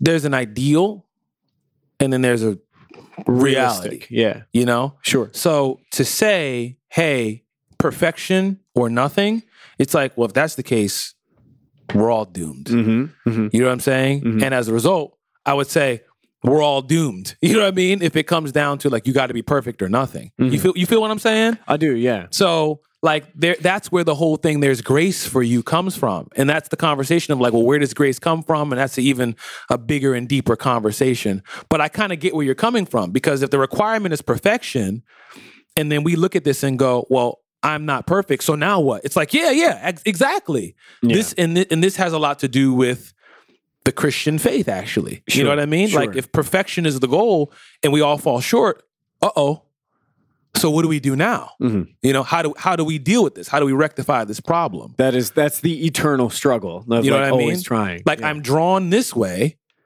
and the fact that I'm drawn proves the fact that I'm already in the place I don't want to be, and this Sure. is the problem. Sure. So Yeah. So I guess this is a super deep question. David, you really got us on this one. I guess within the context of this question, it's if we were to rework this question, the real question deep down here is what binds someone to their faith or to their morality, right? What are the ways in which you are attached to it and defined by it, as opposed to lured away from it? Yeah. Because to say being like, lured hey, away is easy. what would break this thing? The real question I want to know is like, what is this thing made of? That's really what I'm thinking of. Yeah. And So- I would say my answer is it's something outside of you, Mm-hmm. because you within yourself do not have the ability to fulfill what faith requires. Mhm. There's got to be something outside of you that draws you, keeps you, holds you, connects you. Because if it's up to you, you're going to wander, prone to wander, quick. Mhm. You know what I'm saying? Like being faithful to one person for the rest of your life, that is not easy. That's not the norm. Mhm. That's not normal. You see things, you want things. So something's got to hold you. Something's got to connect you. Sure. You know what I mean? And it's something greater than you. And the significance in characters is, I think, when you see someone who is of great, intense, unwavering faith, like Batman, Bat God, that's interesting because that's that's different. That's incredible. This dude's living and dying by this code. And then there are other characters like anti-heroes, like Deadpool.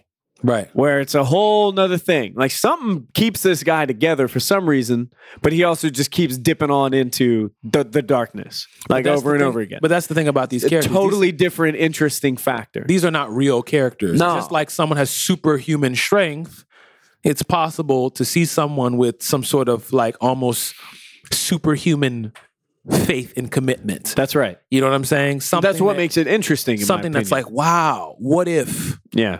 You know, and if you think about it, Christian, Muslim, atheist, agnostic, Sure. What if your faith or lack thereof, and I believe that even agnostics, being agnostic or atheist is a faith, your belief is that there is no belief and that's a belief in and of itself. What if you were as, bound to your faith as Batman was to saving Gotham? Sure. You know what I'm saying? And of course, we know Batman's not real, but looking at that as like a goal of like, man, what if? And I what think would that look like? I think that's one of the attractive features of faith, of communities of faith, because when you are someone who is, let's say, agnostic, you decide like, let me just figure this out all by myself. And I just don't even know what to believe. Like I got no crew of people that I'm going to roll with. And every time I come up against an obstacle, I'm just going to have to sort this one out alone. Mm-hmm. Whereas when you have a community of people who look toward one resource, toward each other and kind of establish faith and understanding of life for themselves and for each other, that's helpful because you have these tent poles, frames of reference. Like, I don't know what to do with this thing. I need somebody else to help me through this. Yeah. So I'm like, that is, to me, the attractive aspect of being somebody who's within a congregation or a community of any kind. Blackout congregation. I can't do this by myself. I know I'm going to log into YouTube and watch trailer number 2. You need accountability, Adam. I need accountability. So what would it take to destroy my moral code as defined by the Blackout congregation? Okay.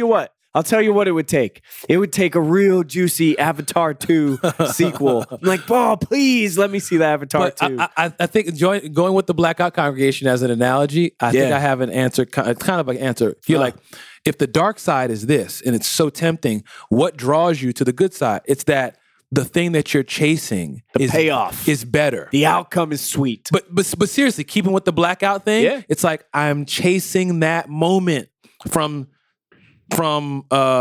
Sixth Sense, from The Ring, from Memento. I'm like, that's sweeter. And I want that.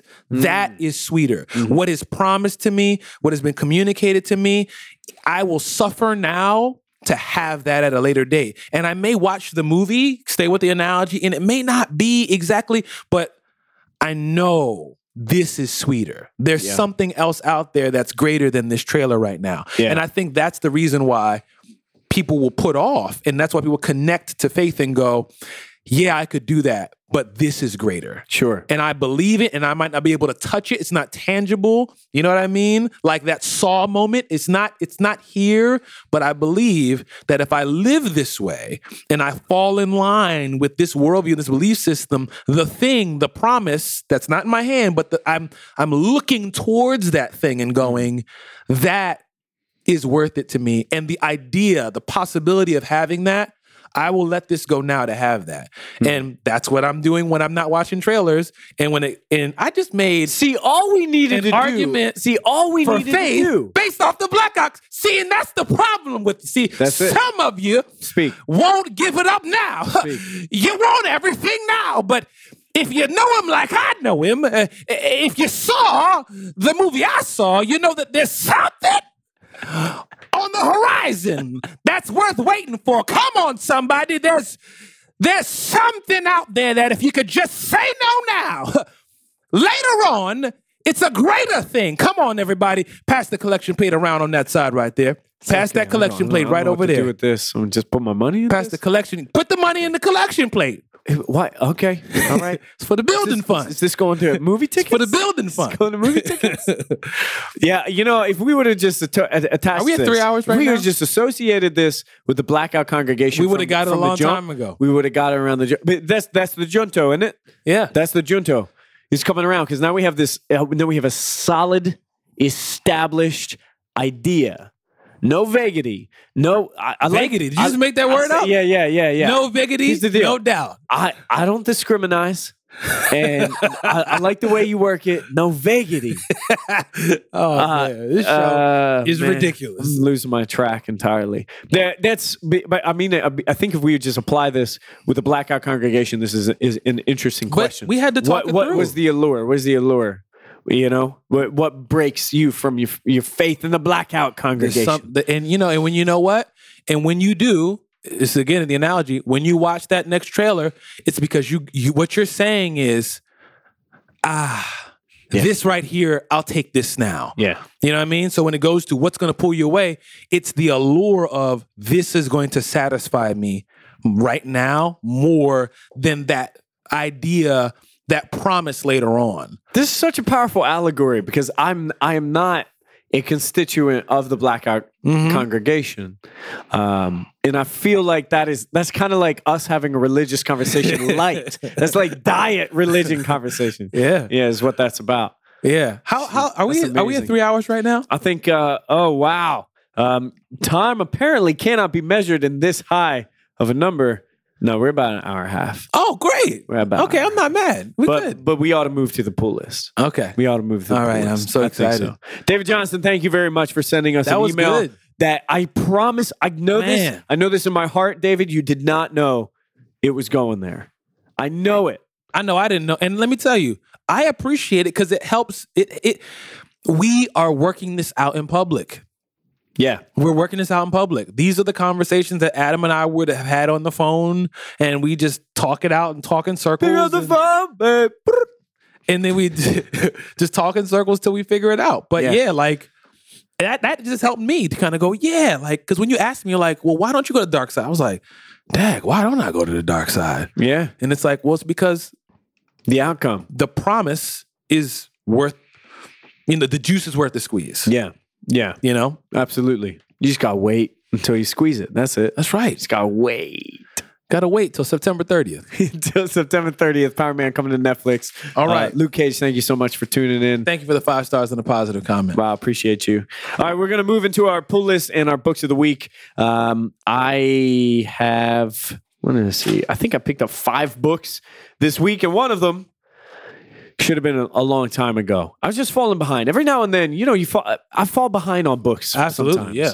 And then I'll think, I'm not picking up very much this week, so I'm just going to try to catch up. So I'll start there. I picked up Sam Wilson, Captain America 10.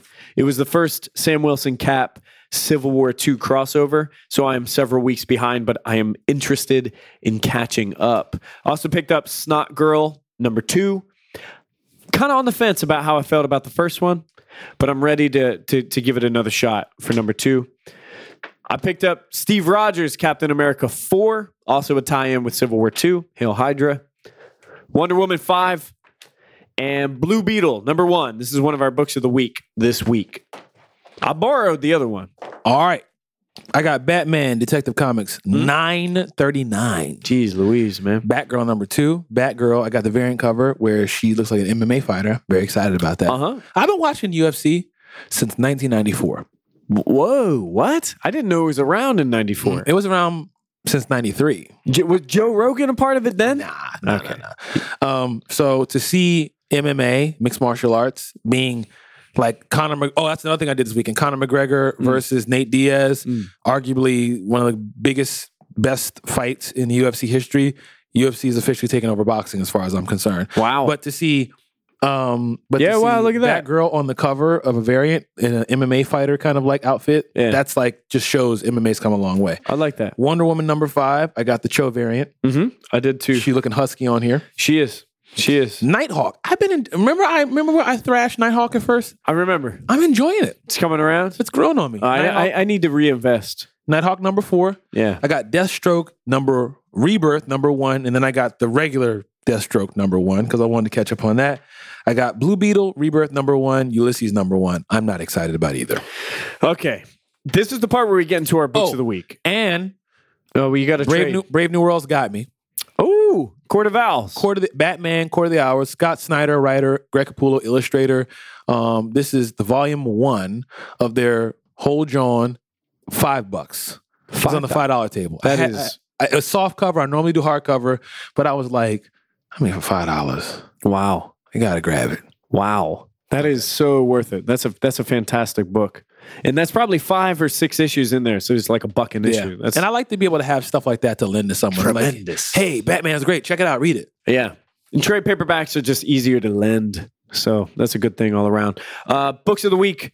Every week we choose 2 books and Octavius and I read them and we talk through them. We hope that we are doing that with you, which means if you have not picked up and read our books of the week this week, you are not going to want to stay tuned for this part of the show.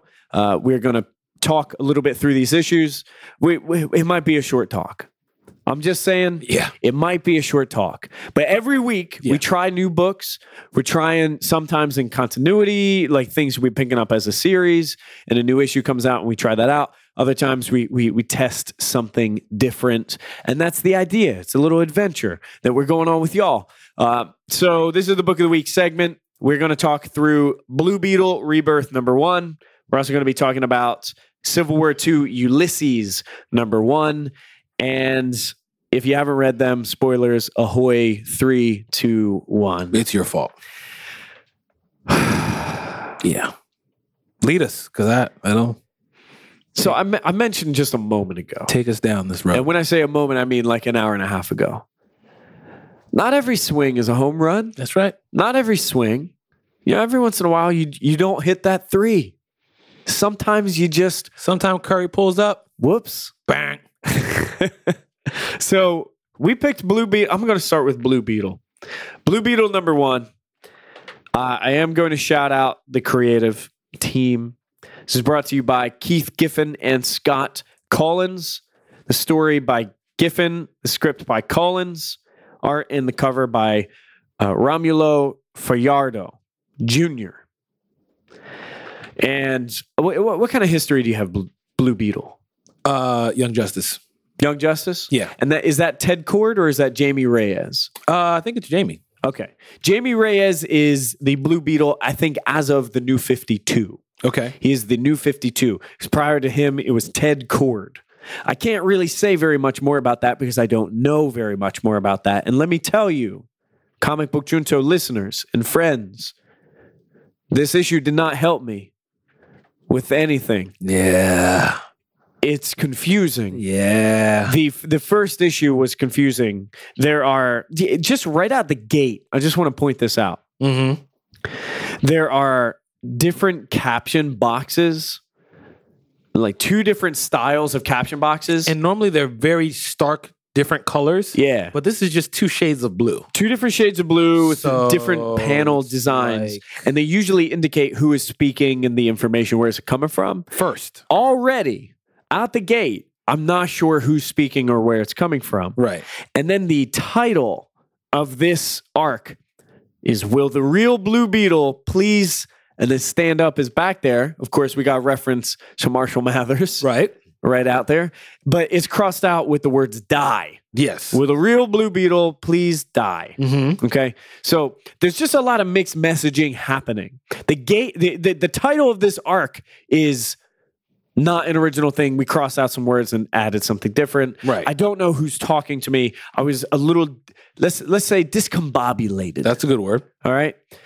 And it never really picked up. It never organized itself. And you know what happened? It just dove right in. Yeah. To what was like an already going. It seemed like this is a story that was already going on. Yes. And which I've felt in other books in Rebirth. Like when we're picking up in continuity, it feels like I'm joining into a conversation that I missed. Mm-hmm. I'm like, yo, I'm sorry. I have not been present for this. Can we just scroll back to the beginning? Yeah. No? Okay. I guess I'm just going to try. Okay, all right, cool. And then I had a really difficult time figuring out what was happening here. and it wasn't fun. It was just disconcerting.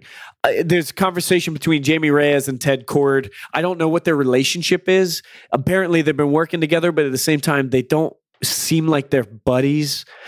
I just don't know what's happening. Yeah, and that's why I really honestly don't have a whole lot to say about this book, because there's a lot of things happening, but there's not a lot that I have an understanding of. And as a result, there's not a lot that I really have an opinion on. Because it's like, okay, so you going to school and your two friends argue a lot. And you live with your parents and your sister, I think. And then you got called to go somewhere, so you went. And then you fought these guys who were looking for you. Yeah. And after you fought the guys who were looking for you, then you want to get the thing off your back. And then Dr. Fate shows up. That was confusing. And then the book ended. So it's like, okay, well, there's not a lot to talk about there for me. What about you? There's something interesting about this in that Jamie Reyes, our hero, he doesn't want to be Blue Beetle. Right. But it seems like all this dope stuff is happening, so I don't understand why he doesn't want to be Blue Beetle. I didn't get a sense of why this would be a burden. It just seems like it would be really cool. It seems like something you're supposed to already know. Yeah. So when we get the third or fourth panel on the first page, so Blue Beetle it is. At least for the foreseeable future, or until I can talk the aforementioned billionaire into doing something about freeing me from my little scarab buddy. And I'm like, what? I don't know Blue Beetle well enough, and this as a number one comic hasn't introduced me to Blue Beetle well enough to say That's rough, I understand where we are. There are a couple of things in here that I do like. I like the design of Blue Beetle. I like the way Blue Beetle looks. There's something about like Blue Beetle's face that I like. The yellow eyes and the fact that his mouth comes through and the mask and that sort of thing. He looks pretty interesting. He's kind of got a little bit of like an Iron Spider thing with the legs and all that attachments on the back. I'm confused by the relationship between Ted Kord and Jamie Reyes, and that seems to be the bulk of this entire comic, is the two of them chatting with one another, and I just don't necessarily understand how they know each other or why. I don't get it. I don't know. It's hard for me to even talk through the comic. Yeah, I'm done with this. I didn't enjoy it very much. It didn't do very much of what I wanted it to. At one point, some John is like happening to Jamie Reyes' hand, and he says, "No, Armor's trying to override me again." And I was like, "What? What does that How mean? can you say like, again?" Now I know from the cartoon, I kind of know what that means. And him So sometimes he's like not in control of this. The thing about the scarab is the scarab kind of has a mind of its own. Okay, so it's a little symbiote. Yeah, so it kind of can kind of take action and kind of defend itself or react or act or whatever the case may be. But again, you didn't do that. You didn't tell me that. Sure. You didn't explain that to me. You didn't make me care. I'm putting this book down. I don't care. Listeners, I apologize if it sounds like I have no idea what the hell I'm talking about when it comes to Blue Beetle, but here's the truth. I have no idea what the hell I'm talking about when it comes to Blue Beetle. And as a comic book fan and someone who especially prizes accessibility to this medium, to this culture, I want to know what I'm talking about. I want to be able to figure it out so I can enjoy it. Blue Beetle number 1, I don't know what's happening. Poor job of inviting me into the party. I feel like I was not supposed to be here. Like, this was already going on. Let me just back out. I don't know what's happening. The artwork is pretty decent. I like the design of Blue Beetle himself. But I don't know what else to say. If you're a huge Blue Beetle fan, I bet you know what's happening here. And I hope you enjoy this issue. But I did not feel welcomed by it. Let's say that.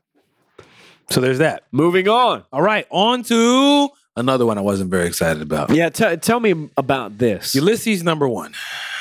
All right, so backstory on Ulysses. That's great.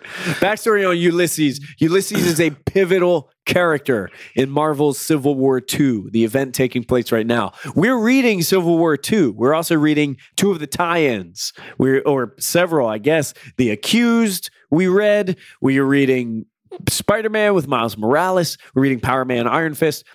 Ulysses is the name of the Inhuman who can see or feel or experience the future or potential future that has caused the conflict between Iron Man and Captain Marvel.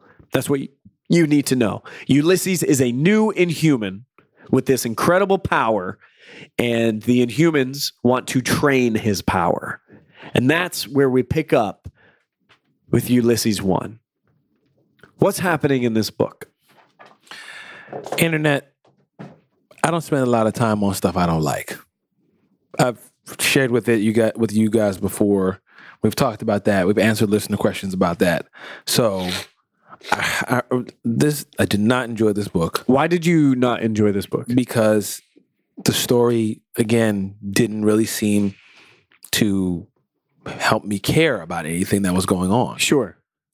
We have the information that we need about Ulysses through the Civil War II book. And nothing happened in this book that gave me any new context, any new clarity, any new information.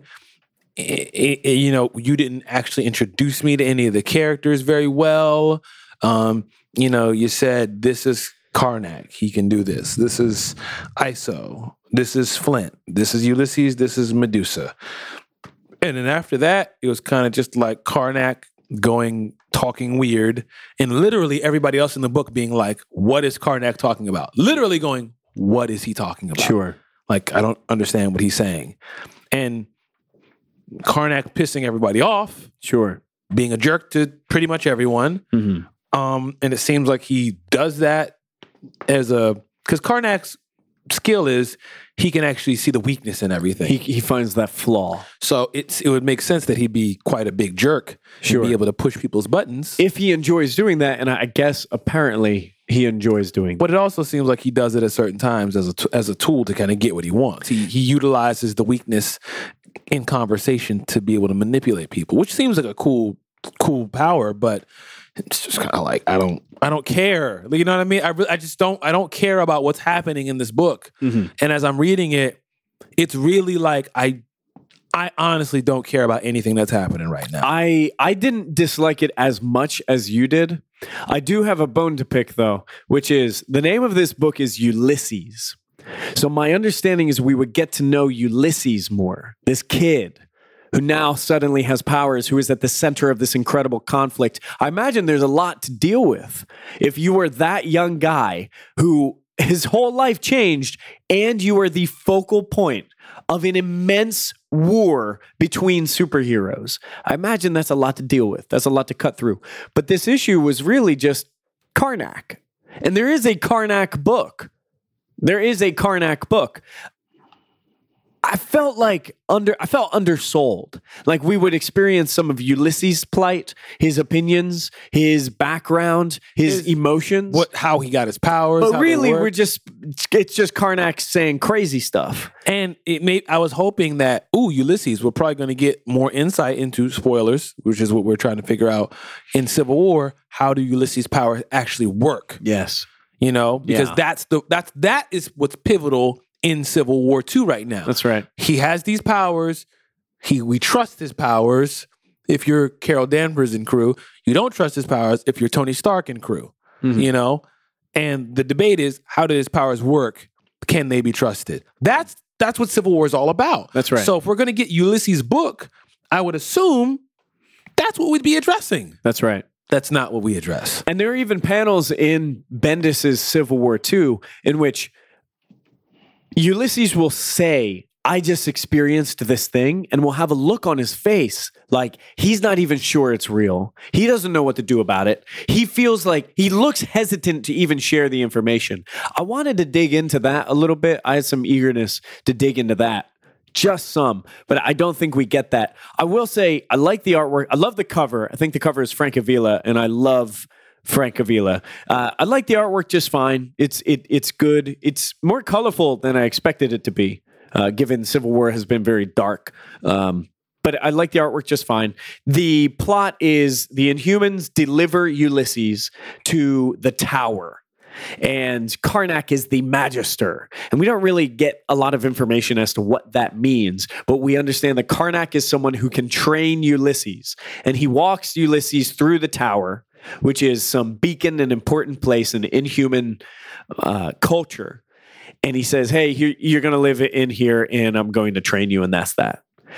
And it's really about Ulysses' experience of like, what the hell is this place? What is going on? Why is everyone so weird? And we get a little perspective into Inhumans and how weird they are. Inhumans are basically ugly mutants. Because mutants have these powers and sometimes they're just like cool and the teens and like, look how neat we are. And I'm zipping around. I got butterfly wings. And with the exception of guys like Toad, let's say, for the most part, they're like Nightcrawler. They're like, you know, they're pretty cool looking. And Inhumans are like, my whole face splits open and all I am is actually a tongue. Not all of them. But you know, but it's like that sort of thing because it's a lottery. They go into the Terrigen Mist happens. They go into the cocoon, and sometimes they don't even survive that process. They die in the cocoon, and other times they come out as some like crazy monsters, basically. So we get to see some of those crazy monsters. Like they go into the cafeteria and like a fly person pukes on the table and then just like saps it up. I guess there's a lot happening in this book and there's not a ton of context for it. And to some degree, I enjoy how weird it is. I like the idea of this poor kid being involved in this culture that he doesn't understand. And they're like, look, this is how it goes. Inhumans have to take this walk. I don't know why, but it's an important ceremony. We got to walk there and we're going to put you in here and you're going to get trained. And to some degree, it reminds me of like a Karate Kid thing where it's like, you know, how do you understand a different culture? I understand that I'm supposed to be here. I'm supposed to train, but I have no idea what I'm doing here or how it works. So there's some portions of it that I like, but on the whole, as a first issue, this isn't something that ties me. It didn't make me more interested in Ulysses. It made me feel weird about Karnak. My favorite part was the end when Karnak is trying to discover what triggers his powers. That's the only thing I got out of this. Yeah. And I was going to point that out. He says, I'm going to touch you now. It won't be fatal. Sure. And then Ulysses freaks out. He goes, or maybe it will be. You annoyed me. Sure. And when you're reading, you're like, this guy's a jerk. He's just a jerk. And then he goes, so it can be accumulated by, it can be accumulated stress can be a trigger. Yeah. And that's when I kind of clicked. Oh, Ulysses' whole point is seeing the weakness in things. Oh, you mean Karnak's whole point? That's Karnak's power. I think Karnak, his whole thing of being a jerk is intentional. Yeah. It's purposeful. It's a tool. It's like he's trying to understand your true self by tapping the nerve. He's poking at you and kind of going like, oh, you know, let me see what I can do to kind of, okay. Okay, so stress. So the whole thing, I'm going to touch you now. He's like a test to see how you respond. He goes, oh, okay. I won't hurt you. And then he sees that you respond and he goes, oh, he's responding to that. Or maybe I will hurt you. And then you respond more. It's like, oh, stress is, okay, got it. I got you. Yeah. But besides that, it's like, man, waste my time with these books. Karnak in this reminds me a little bit of Stick, especially in the Daredevil TV show, where it was like, you know, he's the mentor, he's the master, and he's also just a curmudgeon and an asshole. You know? Yeah. He's just a jerk. And I was getting that read a little bit on Karnak. I might come back for a second issue of this because I'm intrigued enough to see what happens inside of the tower. I am not. I just want to know what happens inside of the tower. And I did like the introduction to Karnak when the Inhumans walk up on him and he tests them. And he's like, Flint, your parents died. Yeah. And guess what they were thinking about? They were wondering, did he love us? No, they didn't. And he's just trying to like, let me touch you. Mm-hmm. Let me get to your vulnerability so I can see what you're really made of. I did think the cool part was like, where she says, who is it? ISO? ISO. And ISO was she can control pressure. Yeah, I can kill you or something like that. Remember that? And he goes, I remember that you stopped. Yeah. It's like, dang. This guy's kind of tough. There is enough in here that I thought was interesting for me to check it out again. There's some really weird stuff, like off-putting. The Inhuman named Locke. And as long as Locke's hands are together, he can keep this door locked forever and ever and like no magic. I mean, like it's even confusing for me to understand what that power is. And why is that even relevant to what we're talking So about right now? gross and strange. And there's some bit of it is amusing to me where Ulysses is like, am I going to turn out like that? Right. And Karnak says, are you going to become beautiful? It seems unlikely. And I thought like, okay, I kind of dig that. I thought it was kind of funny, but there's not a lot happening here. And I think you have to have a certain taste for weird. I ain't got it. I understand that. I might stick around for this, but it was disappointing in that it didn't give me really anything about Ulysses. I'm hoping if there's a second issue, well, there's got to be a second issue, right? In the second issue, I'm hoping at least we get a little deep dive into what makes this kid special and how he thinks and what makes him tick. But kind of a whiff. Yeah, I think so. Yeah, sorry, no Civil War this week. We did not do Wonder Woman this week because we had skipped a week or two of Wonder Woman. So we didn't want to just dive in if you hadn't stuck around. Maybe we'll catch up on Wonder Woman next week. Because next week there's Spider-Man number 7. And that's really all I saw that's jumping out at me for next week. So we can either try to catch up on Wonder Woman or what do you want to do? What do you think? Because where did we do Wonder Woman 1 and 2? We did Wonder Woman 1 and 2. Yeah. All right. And this is Wonder Woman 5? Yeah. And I think the only Wonder Woman, because there are 2 stories happening here. Mm-hmm. One is, I guess, quote unquote, present in Rebirth. And the other one is a retelling of Wonder Woman's origin. Yeah. And for my money, the retelling of the origin rules. It's excellent. And the present stuff, not as good. Okay. So depending on the week, I don't know. The retelling of the origin is the even numbers, right? Yes, is the even numbers. Okay, so why don't we read for next week Spider-Man number 7, and we can read Wonder Woman number 4. Number 6. What? Oh, you mean we're going to go back in time? Yeah. Oh, we're thinking about going back in time. We're going to pull an X-Men and we're going to mess with the timeline. Yeah. Okay. So let's say we're going to do that now unless something more attractive pops up. Well, I don't, because I don't think there's another Wonder Woman coming out next week, and I'm not seeing it as I'm looking at the list. True. So, okay, let's do it. Don't always have to be a brand new book. Yeah. So Spider-Man number 7 and Wonder Woman number 4. Yeah. That works. All right. So I think that's it for this week. Yeah. Hey, man. This was an odd one. We thought we were coming into here, sitting down and banging out a 50-minute episode with these books of the week. I'm just going to go ahead and offer credit to David Johnson. You gave us something to chew on, and appreciate that. Stan the Man Lee. Thanks, Uncle Stan. Thanks so much for your vagaries. Thank you for the. I like the way you work it. No vagaries. No vagaries. Thank you for the 5 stars and a positive comment, Uncle Stan. We appreciate that. Oh yeah, absolutely. Especially after listening to this episode, he's probably gonna be like, "These 2 guys have got something." Still getting a little Gilbert Gottfried. All right, fine.